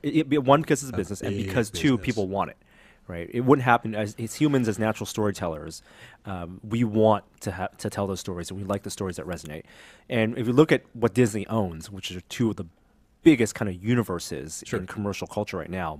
Frozen and Toy Story. That's right. Marvel and Star Wars. The way that they're approaching these forever franchises are different. Star Wars is about the continual building of a continuity and an alternate reality in the minds of storytellers, and Marvel, it seems like, even with their expanding Marvel universe, is going to be a recycling over time. A renewal of these tropes and these characters, the retelling of Iron Man, the retelling of Batman on the DC side. I don't know which one I like more. I mean, there can be good stories in both, but I almost, I don't know. It's really fascinating. Like, One thing at a time, right? 50 years from now. Let's let JJ have his time in the spotlight. Yeah. I got a good feeling about this film. I'm feeling good about the next one. It's all a trap. It is. Your original question about why is this enduring, I think, is a fascinating thing, because this did come out of the Cold War. Like Patrick was saying, nothing like this movie was ever made on several fronts. Right. It's interesting that my kids, I don't know about your kids, but my kids are into Star Wars. Yes. Like, what, they don't have their Star Wars yet. They've adopted ours. They've inherited ours. And then, do they revere the original, the seed of Star Wars, that hero's journey, as what it is, or is that just another piece of the world building, the universe that was created? Well, I mean, a exists 3-year-old or now. a 7-year-old, like a 7-year-old approaches Star Wars radically different from a teenager, which is radically difficult from an adult, which is radically different from somebody who's older, right? But that's the whole point of the hero with 1,000 faces, is that it resonates with you, With a certain age. Yeah, the 7-year-old, it's all about, like, the 7-year-old taught the 3-year-old to run around with this little toy broom and go boom because they have blasters, and then, but as a teenager watching it, it's a radically different experience, because it's like, hey, I'm stuck in Snodgrass suburbia and I hate my life, and hey, maybe I'll have a big adventure and go somewhere. It's something that a storyteller like J.J. Abrams, who grew up, who was seeded with that original Star Wars, and Kasdan, undoubtedly understand, and their success, I think, will be measured by how much the episode 7 characters and story resonate. If 30 years from now, the generation that your kids are, if they feel like their Luke and their Han and their Leia are the characters in this episode 7 new movie, then JJ will have succeeded. Interesting. If they feel they still gravitate toward Luke and Darth Vader and Yoda, then I think it's going to be a failure on the franchise's part. As I told you after Halloween, my kid dressed up as Kylo Ren, and his best friend dressed up as Rey. If Kylo, and I think that leads. I mean, part of that is marketing, But because my the movie kid hasn't dressed come up out as yet. Raccoon. But the hero with 1,000 faces, the 1,000 faces of Star Wars, maybe begins with Luke, and then goes on into infinity with every retelling of the story, as opposed to Batman, where it's Michael Keaton, Christian Bale, Ben Affleck, which I think, for some people, that's a huge success. Like, for some people, if you ask them, who is your Batman? Some people will say Adam West. I love Adam West. Some will say I grew up with the Tim Burton. That speaks to me. Michael the Keaton. 90s, the Michael Keaton Batman. I love the storytelling, the cinematography of Nolan's Batman. That is a huge success on DC's part. Whenever and there are some Batman interpretations that weren't. No one says George Clooney. Nobody. And it's fine. But the fact that you can call out 3 great Batmen is a testament to not only the character but also the storyteller's ability to renew that character. The way you're talking about Star Wars is interesting, because when they bought it, when Disney purchased the Star Wars empire, they paid, I forget what it was, but it paled in comparison to what they paid for Pixar. Yep. and it was because Pixar is a IP generating machine. Yep. And so they figured that they would make, much more money off of that license, off of that ability to have that studio. But the way you're talking about Star Wars, it sounds pretty endless too. It is, but it's unproven. The IP is unproven. Right. Well, it's certainly been proven with nerdly kids in the 1980s buying paperback books, and the toys certainly had a depth that's really kind of rivaled only by maybe Transformers or My Little Ponies. But It's a depth versus a breadth. Like Yeah. when Pixar, when Cars and Inside Out, each itself then can branch into. It's a difference between buying a money-making machine-making factory and just one money-making machine. Well, but I mean, yes and no, because I'll be honest with you, I was blown away. Like, I wasn't expecting a lot. Do you want to buy the goose that makes golden eggs, or do you want to buy 2 geese that can reproduce and make more geese that makes golden eggs? Well, I would obviously want the reproducing geese making more and more golden eggs because I'm human and I'm greedy, right? But or I'd just be happy with one golden goose and not slaughtering it to find the gold mine inside. But the thing, I mean, it's curious because Pixar has done an amazing number of hits, but like nobody mentions the Airplane movie that was the spinoff from Cars. That Straight was to video. not straight to video, not made by Pixar. No, I'm thinking about the one before that, but the Planes wasn't made by Pixar? Nope, not made by Pixar. Disney. Really? Yeah. Oh, wow. Oh, yeah. Well, that just makes me so happy. I did not know that. Come on. Give us another one. Well, no. You can talk about the #1 Pixar fan right here, Jeremy Williams. Well, it's funny. Like we eat, fairly irregularly, but regularly enough at Rudy's Can't Fail Cafe, and we always admire the seagull on the corner of the Pixar building. And we've looped the Pixar building several times because I know someday they're going to put a secret entrance to the ultra cool playground for the kids in the East Bay, but they never do. But there's so many elements there. But the reason I'm going down this particular hole is because they are trying to create something new, right? Because DC's gotten kind of lucky and kind of not lucky, and Marvel's been extraordinarily good about nurturing. Once they figured out that they had this giant money mine in these characters, like they certainly still do the comic books and they care about the comic books, but they unleash this absolute beast in Hollywood that's going after all the eyeballs in all the world, and it's done pretty well with it. And I certainly think that's what they hope to do with Star Wars. And what I love about what's happening now in the comic book industry and Marvel and DC is, they say, oh, it's so tough to create an enduring character now that resonates. People love Batman. They love Superman. They love Wonder Woman. And those are the ones that, like, how do you create a new Batman? And it's been so tough. Right. Well, you know how you create a new Batman? Don't create another angsty billionaire who decides to be a vigilante. Tell more diverse stories. The new heroes in those universes and the new writers who are working on characters are creating new characters. They can be permutations of the old characters, like the new Captain Marvel. Sure. But guess a new Spider-Man. But the reason they're enduring, the reason that the new Ultimate Spider-Man is the only character that survived at the death of his universe, Miles Morales, is because he represents not just a white kid in New York, the nerdy kid. We've had a lot of those stories. Let's tell a different story now. And while the still adhering to that power of myth kind of story. Yes. Yeah, it's 1,000 faces. Got to introduce more of those faces. And that's why it's really resonating. And congrats to the writers for succeeding there.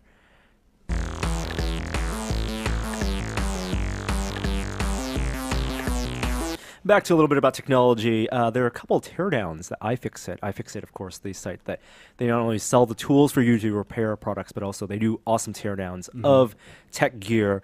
They did 2 teardowns recently that I think were notable. One, the Fairphone 2. Have you heard about this phone? It's Nope. a modular phone, and iFixit gave it a rare 10 out of 10 For fixability? for fixability and Oh, wow. repairability. They said it couldn't be done. Yeah. This is an Android phone. It's a Dutch company. It's kind of expensive, but with just a screwdriver, you can take this phone down and replace almost every single part. It's not the Google Aura phone, where the modulability is kind of really plug and play, where you can slide out a module. Right. This one does have a chassis. You have to take it out, and the modules do look more like your logic boards, and so you have a better form factor. But almost every part is replaceable.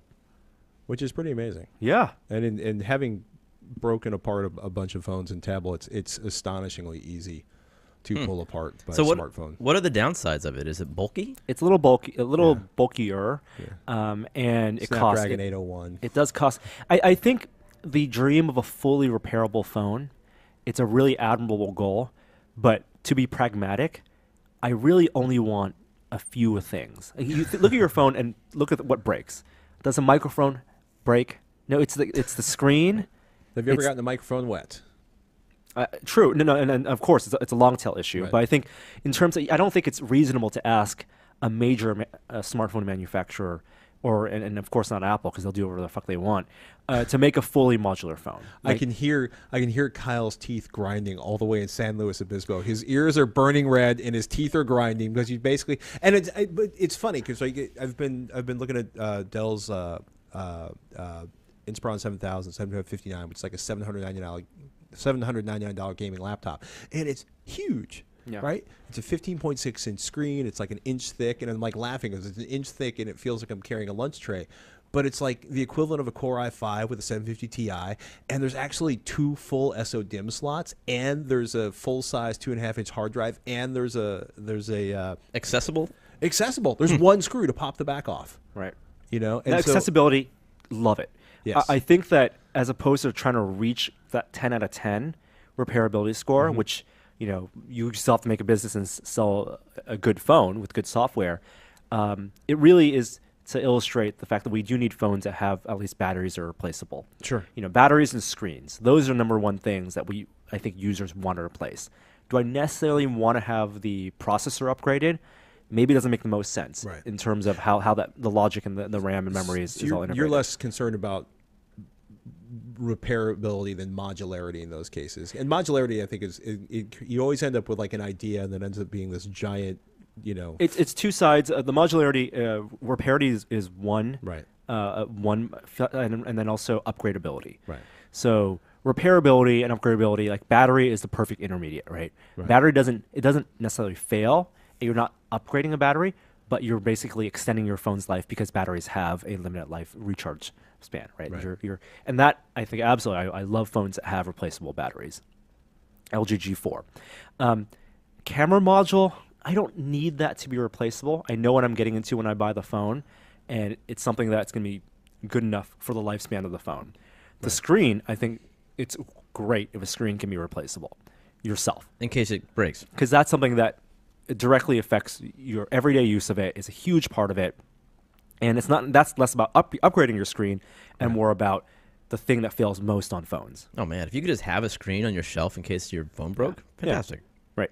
So I think, for companies out there, if you can make a phone where it's the battery, memory, and screen are replaceable, I think you've got you're in practical sense. When you say memory, you mean memory? Like extent. I mean, storage. Storage. Okay. Sorry. So I was like, because I was just like, oh wow, because I can think of phones I've had where like another gig would make it function so much better. But yeah, I think processor and memory are kind of tied together.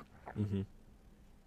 I don't know. This is like, this is the far end of the bell curve for smartphones in one sense, and the idea that they've created this sort of Lego system to snap everything together, which is kind of an insult to Legos. But the fact that it's just a bunch of screws and things pull apart, and you're not sitting there with like giant heating devices to pry the screen off. It would be nice if certainly Apple and Samsung just made it easier to repair screens. But their theory is like, we'd much rather sell you. That's right. Well, if you buy the service contract, and then it's $99 for this extended service plan, $79 per replacement when you break your phone, and then we'll take the parts and recycle them into other phones and turn over to other people for $79. There's also a war for thinner and lighter. I'm fed up with thinner and lighter. I think that's their line.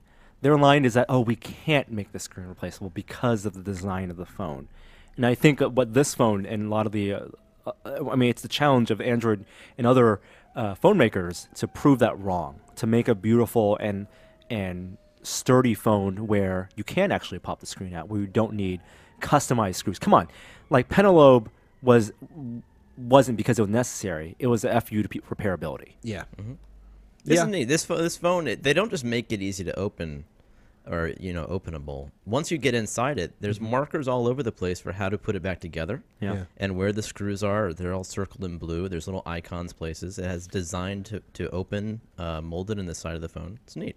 It's funny, like in a lot of cases, there's some aspects of this coming on with automotive design because I was looking at one of the new models of a Subaru, and they've gotten to the point where like the oil filter is at the top of the engine and accessible. You don't even you can basically like you can change the oil filter without actually having to get under the car. That sounds great. Yeah, it's fantastic. And there's not a whole lot of maintenance other than that, and like changing the spark plugs in 50 or 70,000 miles. And if you make those two things relatively accessible, then it gets that much easier to maintain. If that's possible, I mean, why aren't people doing that everywhere? That sounds fantastic. Because it requires you to actually think about things and re-engineer things in a way that makes them more accessible for repair, and that's usually the last thing that people are thinking about when they're engineering a new product. Now, talking about another iFixit teardown, this one with a product that has a repairability score of 1 out of 10. Who was that? Repairability score of 1 out of 10. Apple Pencil. Oh, really? Well, I think it's less interesting that it has a repair. I'm not surprised at all.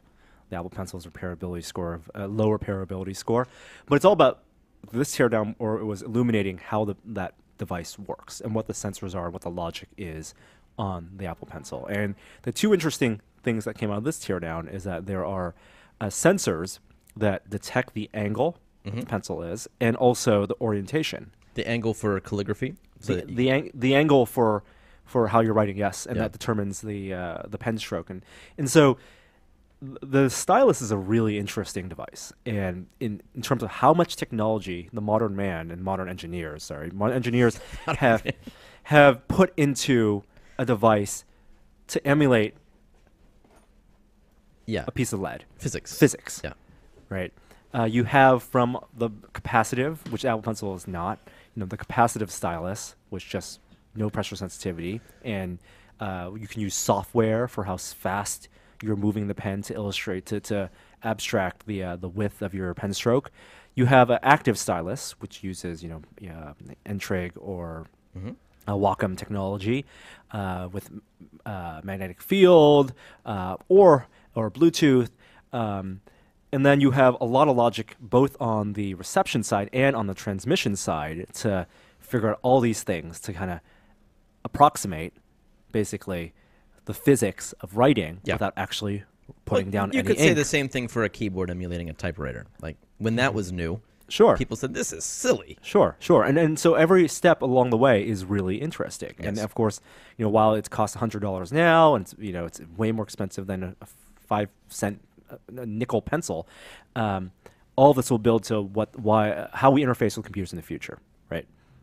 And I still haven't used the Apple Pencil yet, but it's really interesting what Apple has put into it. I really want to see how it compares with the Surface, the Microsoft stylus. Yeah. I just wish I could draw better to actually take advantage of either device in a meaningful fashion. Me too. Well, your signature is one of the easiest ways to test, because how it looks on a pen with pencil, and with different surfaces. Try drawing a circle. You can't justify the cost of the product just to draw your signature, though. Absolutely not. Although, a good point that you make is that I think that the stylus is really, there's a huge potential for the stylus as a digital accessory, as a device that you carry with you between devices. Touch ID. No longer get yourself filthy by touching the screen at the Home Depot. No, you mean like a key, so it would actually have your identity on it? I think the way to get people to collaborate, that's interesting, it isn't about user logins. I think it's about putting your digital signature and your thumbprint on your input. And how you back interact. To the whole biometric thing and security. And sure, I mean, you can lose your stylus. You can lose it. Norm's pen. Right. We're going to town. Right. Yeah. And right now, the way you're Apple, one of the ways that you're carrying your info is through your watch. It would have Touch ID on it, on the pen itself, so that Norm has to be holding it. So like a firearm. Thumb. Yeah, that's right. But I mean, think about your Apple Watch, right? The Apple Watch, the way there's no biometric on it.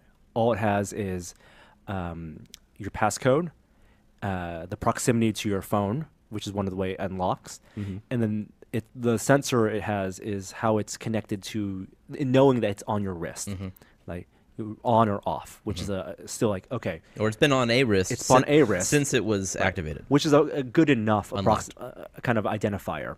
But the Apple Watch right now is a way that has you can use it to buy stuff. And I'm sure in the future, it's a way for you to kind of identify yourself, like unlock doors and things like that. They want you to use apps that way. Yeah, you can do that at hotels at W, I think. Exactly. The watch is one way to, but there's nothing else. It's kind of like a passive identifier. It's a name tag for you, right? But you can't do things with it. The stylus, the pen, the pencil is something it's built to do things. Gives you agency in the world. Agency in the pointing device. It's a cursor. You can use it to tap things. So I think both on Microsoft's side and on Apple's side, I think they see huge future potential for what the stylus can be and is. Adobe, I think, had their stylus, which was tied to your Adobe account. So think of it this way: if you're in their app and you held their stylus, which has your account, when you click a button and you cursor over the app, it loads in your sketches and your database and your settings. But that only work within their app. Yeah. If you own the ecosystem and you own the platform, you own the OS, I could totally see the Apple Pencil or the Microsoft Stylus being that powerful. Is it the mouse replacement 15 years from now? I think it could be. If Xerox PARC could have made a touchscreen, would they have done a pencil instead of a mouse? It's 1-to-1. 1-to-1 tracking and movement. All to complement other models of interaction, of course. Touch and keyboard and cursor. Right. I don't think any of that stuff's going to go away. Not Are we running short on time? How are we doing? You guys doing okay? I have no heart out. Let's continue talking. Did you guys see? Obviously, the iPad Pro's out. Surface Book is out.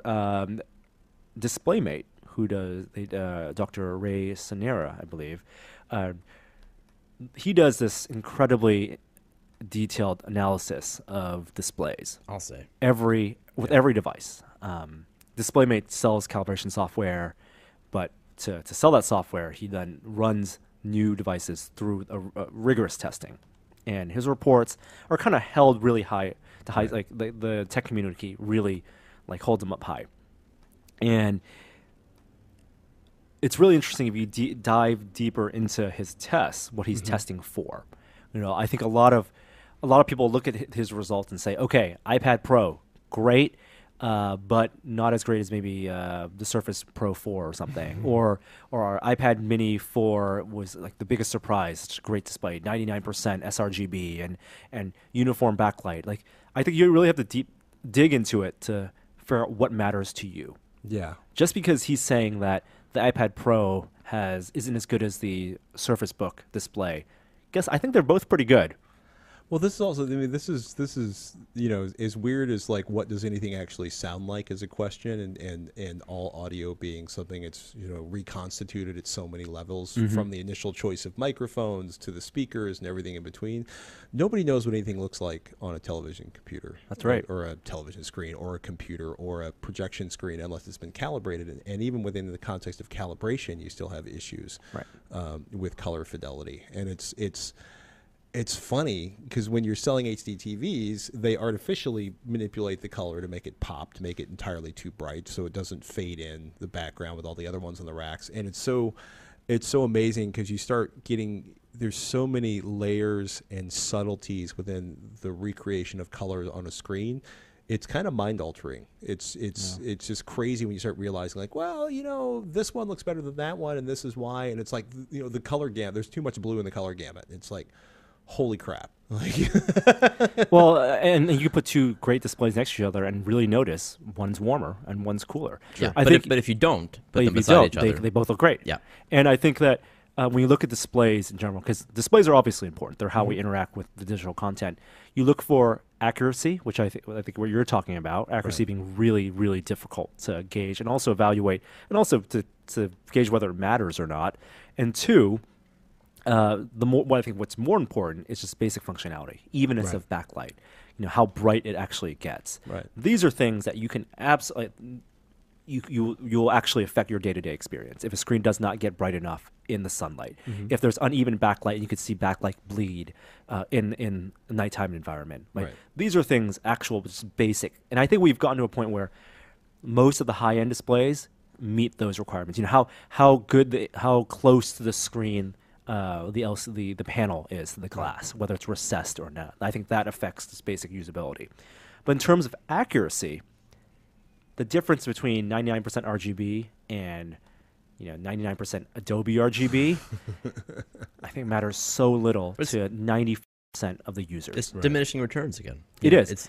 We've gotten to the point now where technology is so good that the amazing technical achievements that people are making don't matter to 99% of the people. And it really is that 5% that these tests are speaking for. And I don't want to discount them, because I asked on Twitter, who do people actually print out what they see on their iPad? When's the last time you edited an image, like a raw image, with a Lightroom on your laptop or your tablet, not your laptop, and then sent it to a printer to print out, and then cared about the accuracy of that? And I know, Jeremy, you said you have a printer that you can print out, but do you care about the 5% difference in color accuracy? No. I mean, I don't even know. For my purposes, it's for my kids anyway. They don't care. I think there is a fair point that some people, professionals, and for businesses, for someone pointed out, it does matter when you look at, for example, Home Depot's website, and you look at paint swatches, and you need the color on the screen to be close to what it actually is in person. Well, then yes. There's a reason, like in iPads, there's no ability for you to be like, oh, I want to boost the contrast, or I want to boost the, manipulate the colors. Because it's like the number of times I've walked into somebody's, office and been like, that looks wrong, and then realize that they've tweaked the color to their satisfaction. Their satisfaction. That's we worked at magazines, and they would attach an octopus suction cup to the monitors. Yes. And it would run its own calibration functions to get the colors as accurate as possible. Yes. I mean, it's not their satisfaction. It's to meet some sort of standard For a production environment, absolutely. But what I'm saying is these kind of mobile or consumer class devices, 95% of the people, bullshit number I'm throwing out there, the vast majority of people who are buying these devices, it doesn't matter. Now, for a device that's like the iPad Pro, where it's positioned to be for an artist, where maybe they're going to use the Apple Pencil and design on that and then port over to their desktop, maybe that matters. Yes, a little more. Well, I mean, it's also when you start looking at like the difference between a $100 tablet and a $500 tablet, the place it is almost immediately obvious is in looking at the screen, the quality of the screen, the brightness of the screen, the color of the screen, the color saturation, the pixels per inch.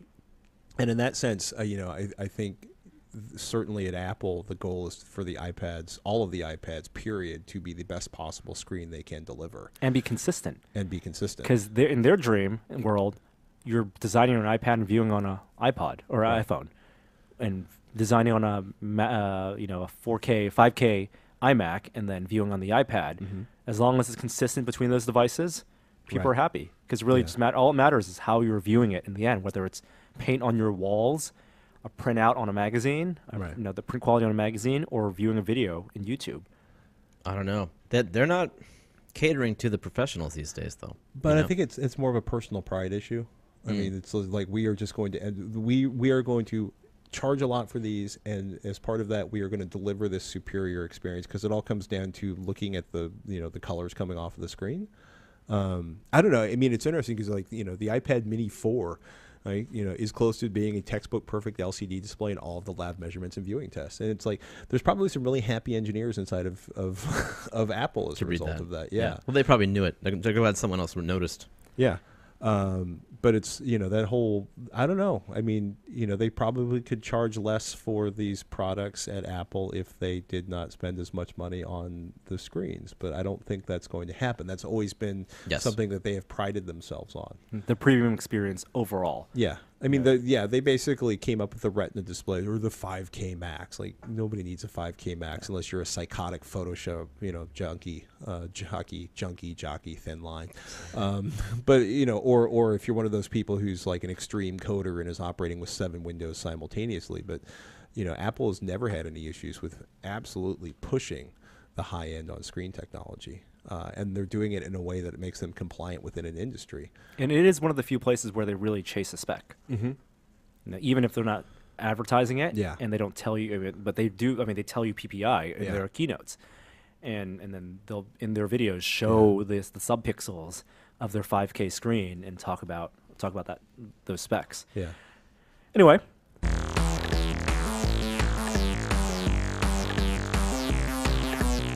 We are going to be running a little short on time, so I'm going to go through the next bit of tech news, and we'll talk a little bit about each, but then race toward the VR minute. Google search has started.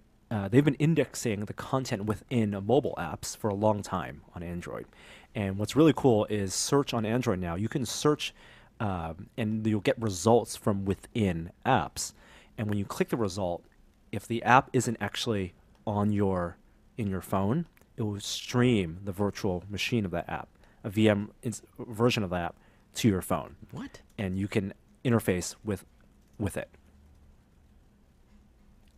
Any app on the Google Play Store? Not every app. Well, every yet. app that complies to their SDK? I think so. Wow. Yeah.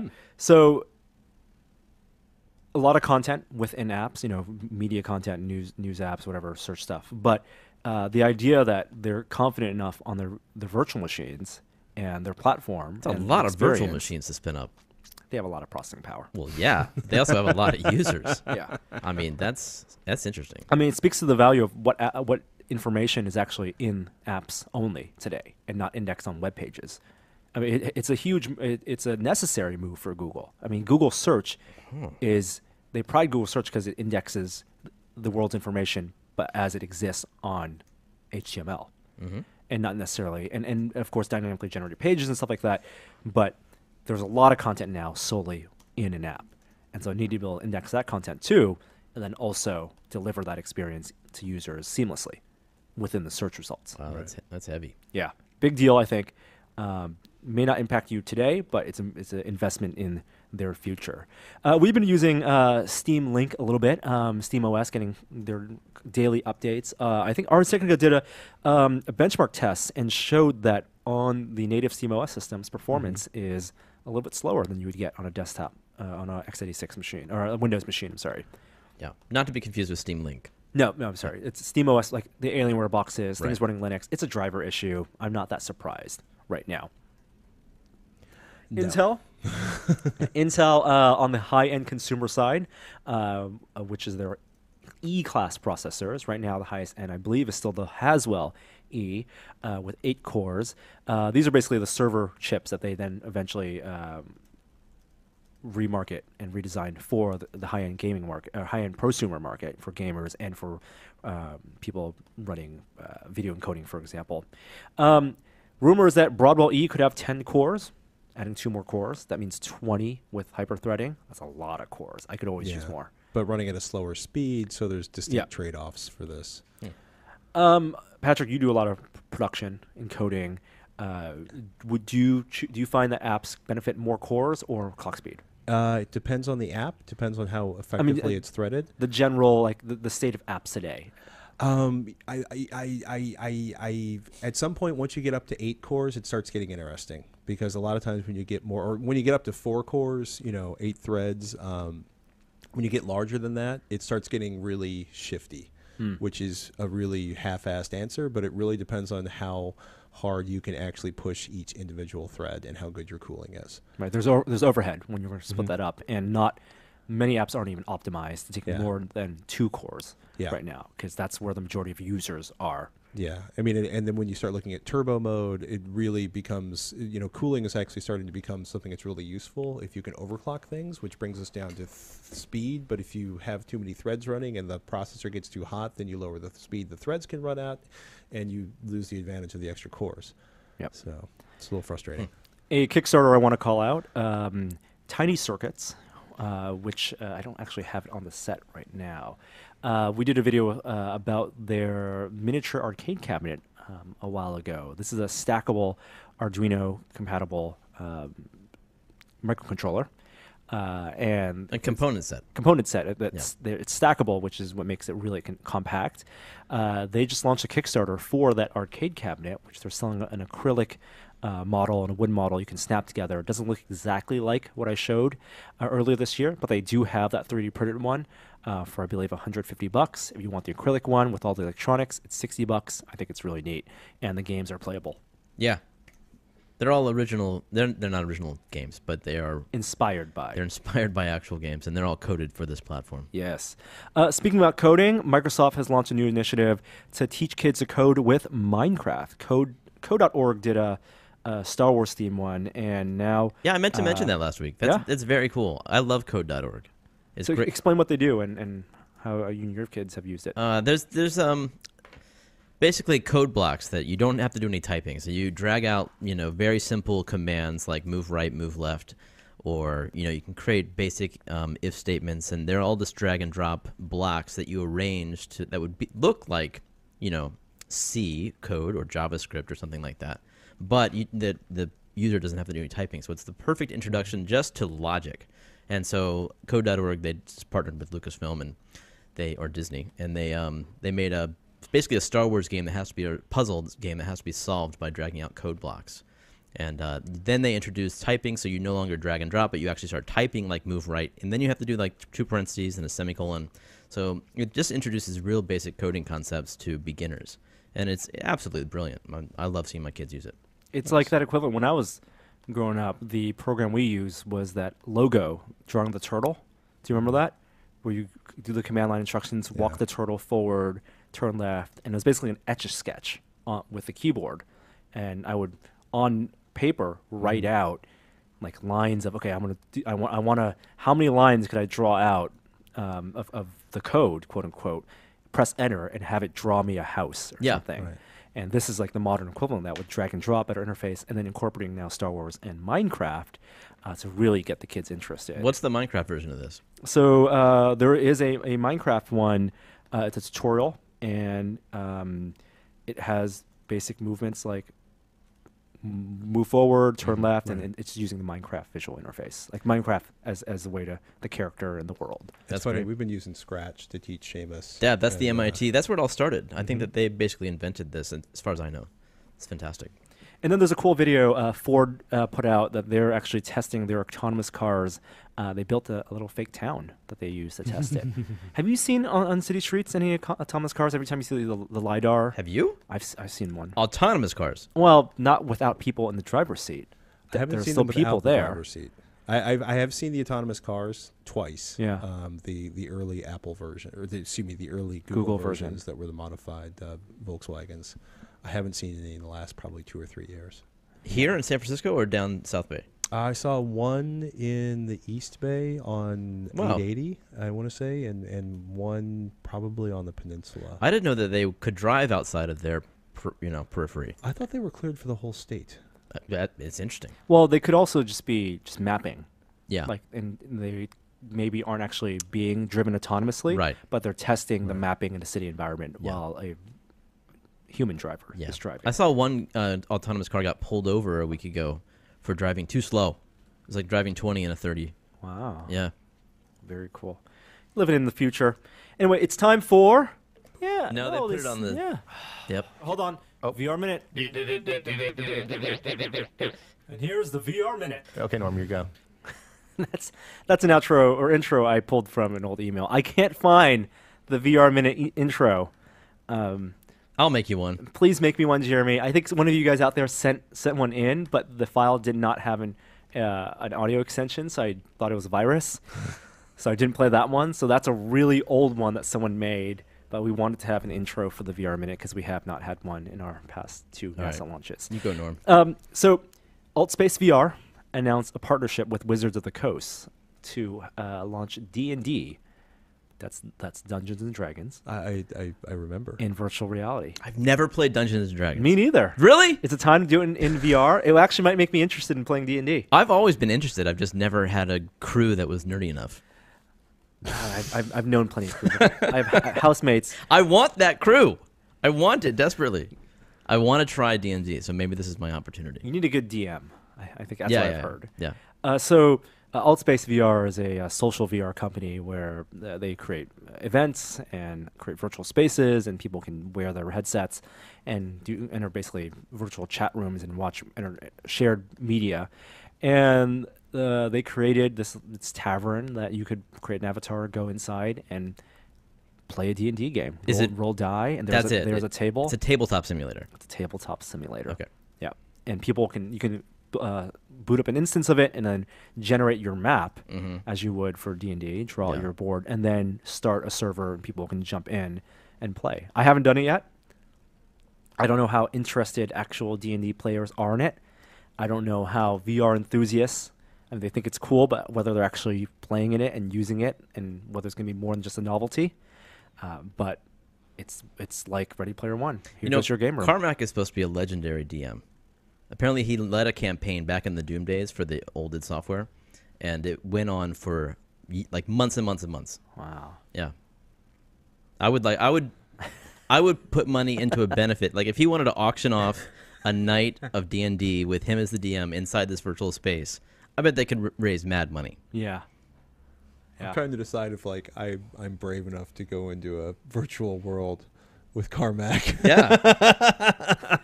You'll remember it forever. I'll follow him into whatever metaverse he wants to lead me into, even if it ends up in a D&D game. And then also another piece of the VR Minute. Will wrote a piece for Wired. I saw that. Did you see this? An op-ed. An op-ed for Wired, Wired.com, proclaiming 360 video not being VR. Now, this is something that like Chet Falasek has talked about at length. That's a Valve, Steam VR. People promoting room scale VR. There are a lot of content makers out there who are making 360 video or 360. It's rotational tracked, quote unquote VR experiences. We'll just call them virtual reality experiences, whether they're pictures or movies or interactive or games. But it's different than positionally tracked experiences, and then also room scale, sitting and standing. And Will's point is that don't call what Google's doing with 360 video VR. Call it 360 video because you can view it on a phone. Yeah, I think his motive is to tell people that if they have tried this, because New York Times just distributed a million cardboards inside the Sunday Times, right? That's right. So a lot of people have just tried VR for the first time on cardboard, which is like the bare minimum as far as the VR experience goes, and it probably caused a little bit of nausea in a certain percentage of those people. And Will's priority is to tell those people, if you didn't enjoy that experience, don't give up hope. Yeah. Right. I am totally a fan of 360 video experiences viewed in VR. 360 pictures viewed in VR. I think they're great. I want to encourage what companies like Jaunt are doing in experimenting with content, whether it's a full 360 or 180 degrees. Basically, I think video doesn't need to be 360. I think you can take a rotationally tracked or VR headset and view basically an IMAX experience. I just want a bigger canvas, right? I don't need to turn my head all the way around. And I want to see films filmed that way. And you got to get the stitching right. You got to get the workflow right. Computational power, it's still not on the local side, it's still on the server side, and that stuff needs to be figured out. Yeah. Yes, it's hugely different than maybe experience you get with a modeled 3D space, and it's like the difference between filming a movie and rendering a movie. Yes.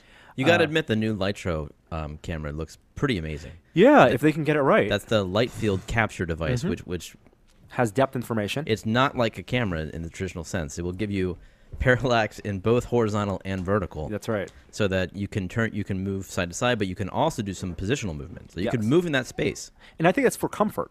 It's not. I think I agree that you don't want to sell that captured experience as a world you can move in. Right, because there are limits. Because there are absolute limits.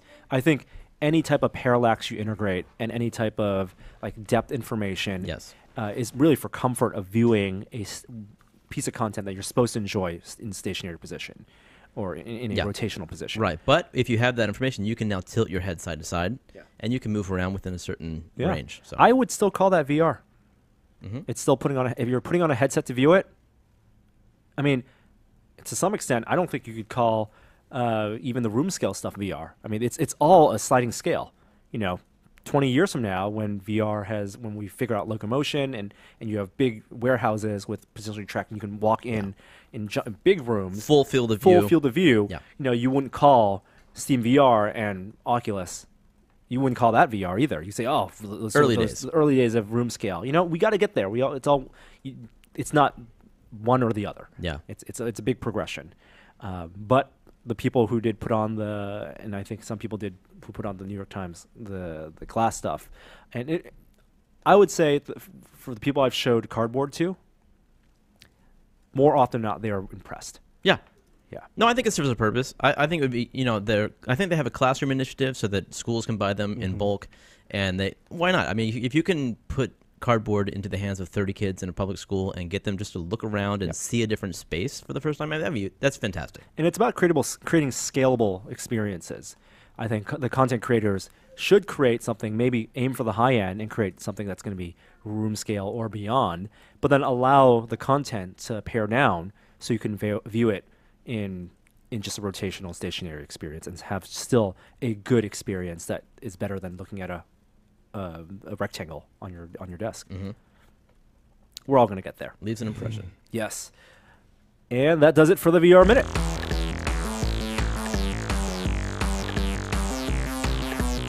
Let's wrap up with some stuff we're testing. What have you guys been testing this week?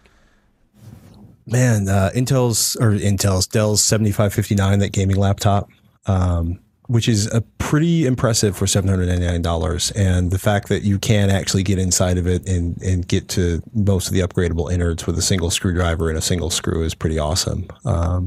It's also funny because I'm so used to like, oh my goodness, I want newer and lighter and tinier, and the Surface Pro 4 is 2.5 pounds. Well, this is like a 5-pound laptop with a big old power brick.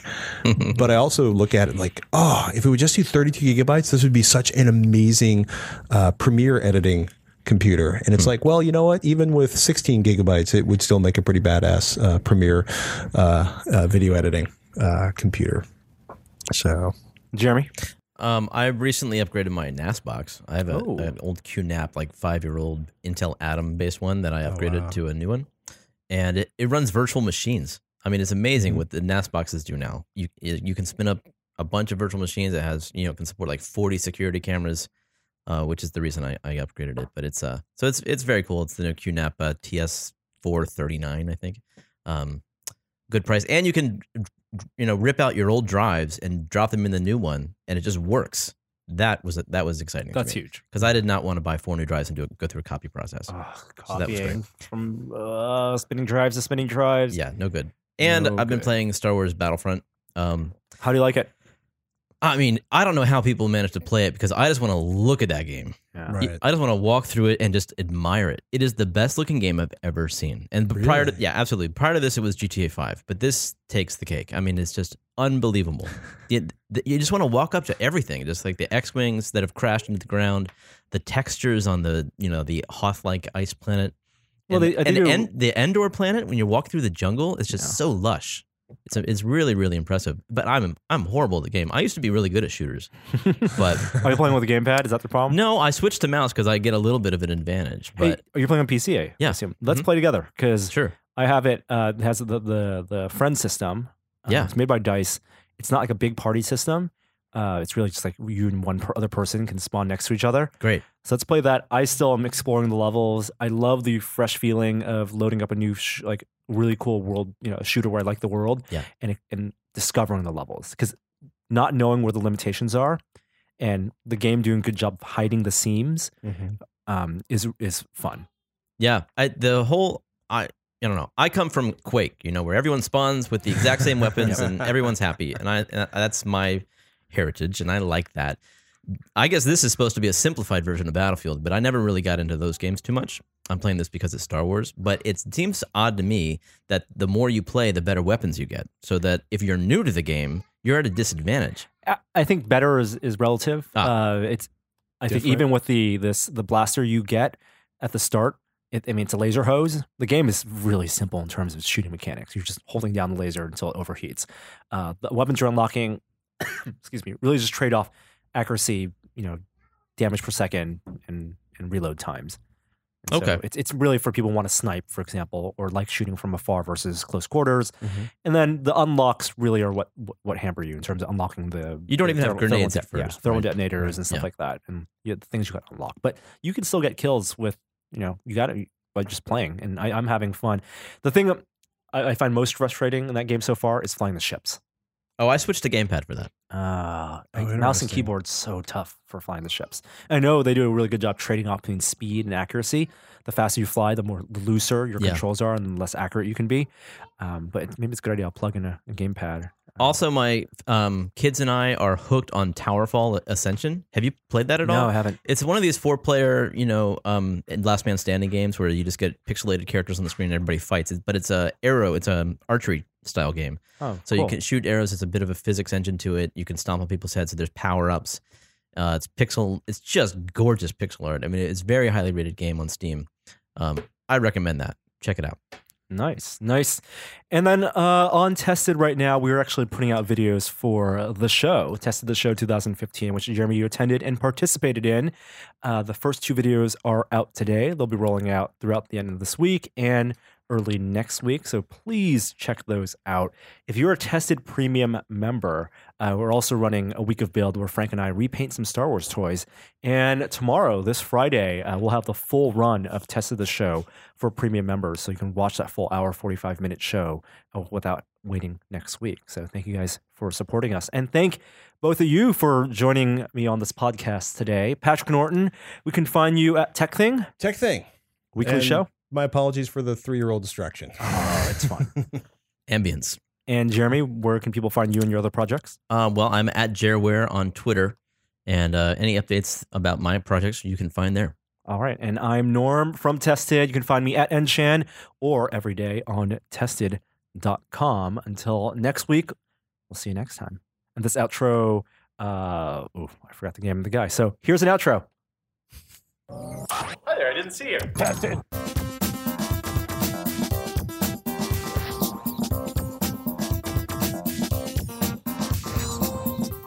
There's a fine line between topless and side boob. Under. Tested. Can't forget about the under, Jeremy. The things you learn on this show. See you guys.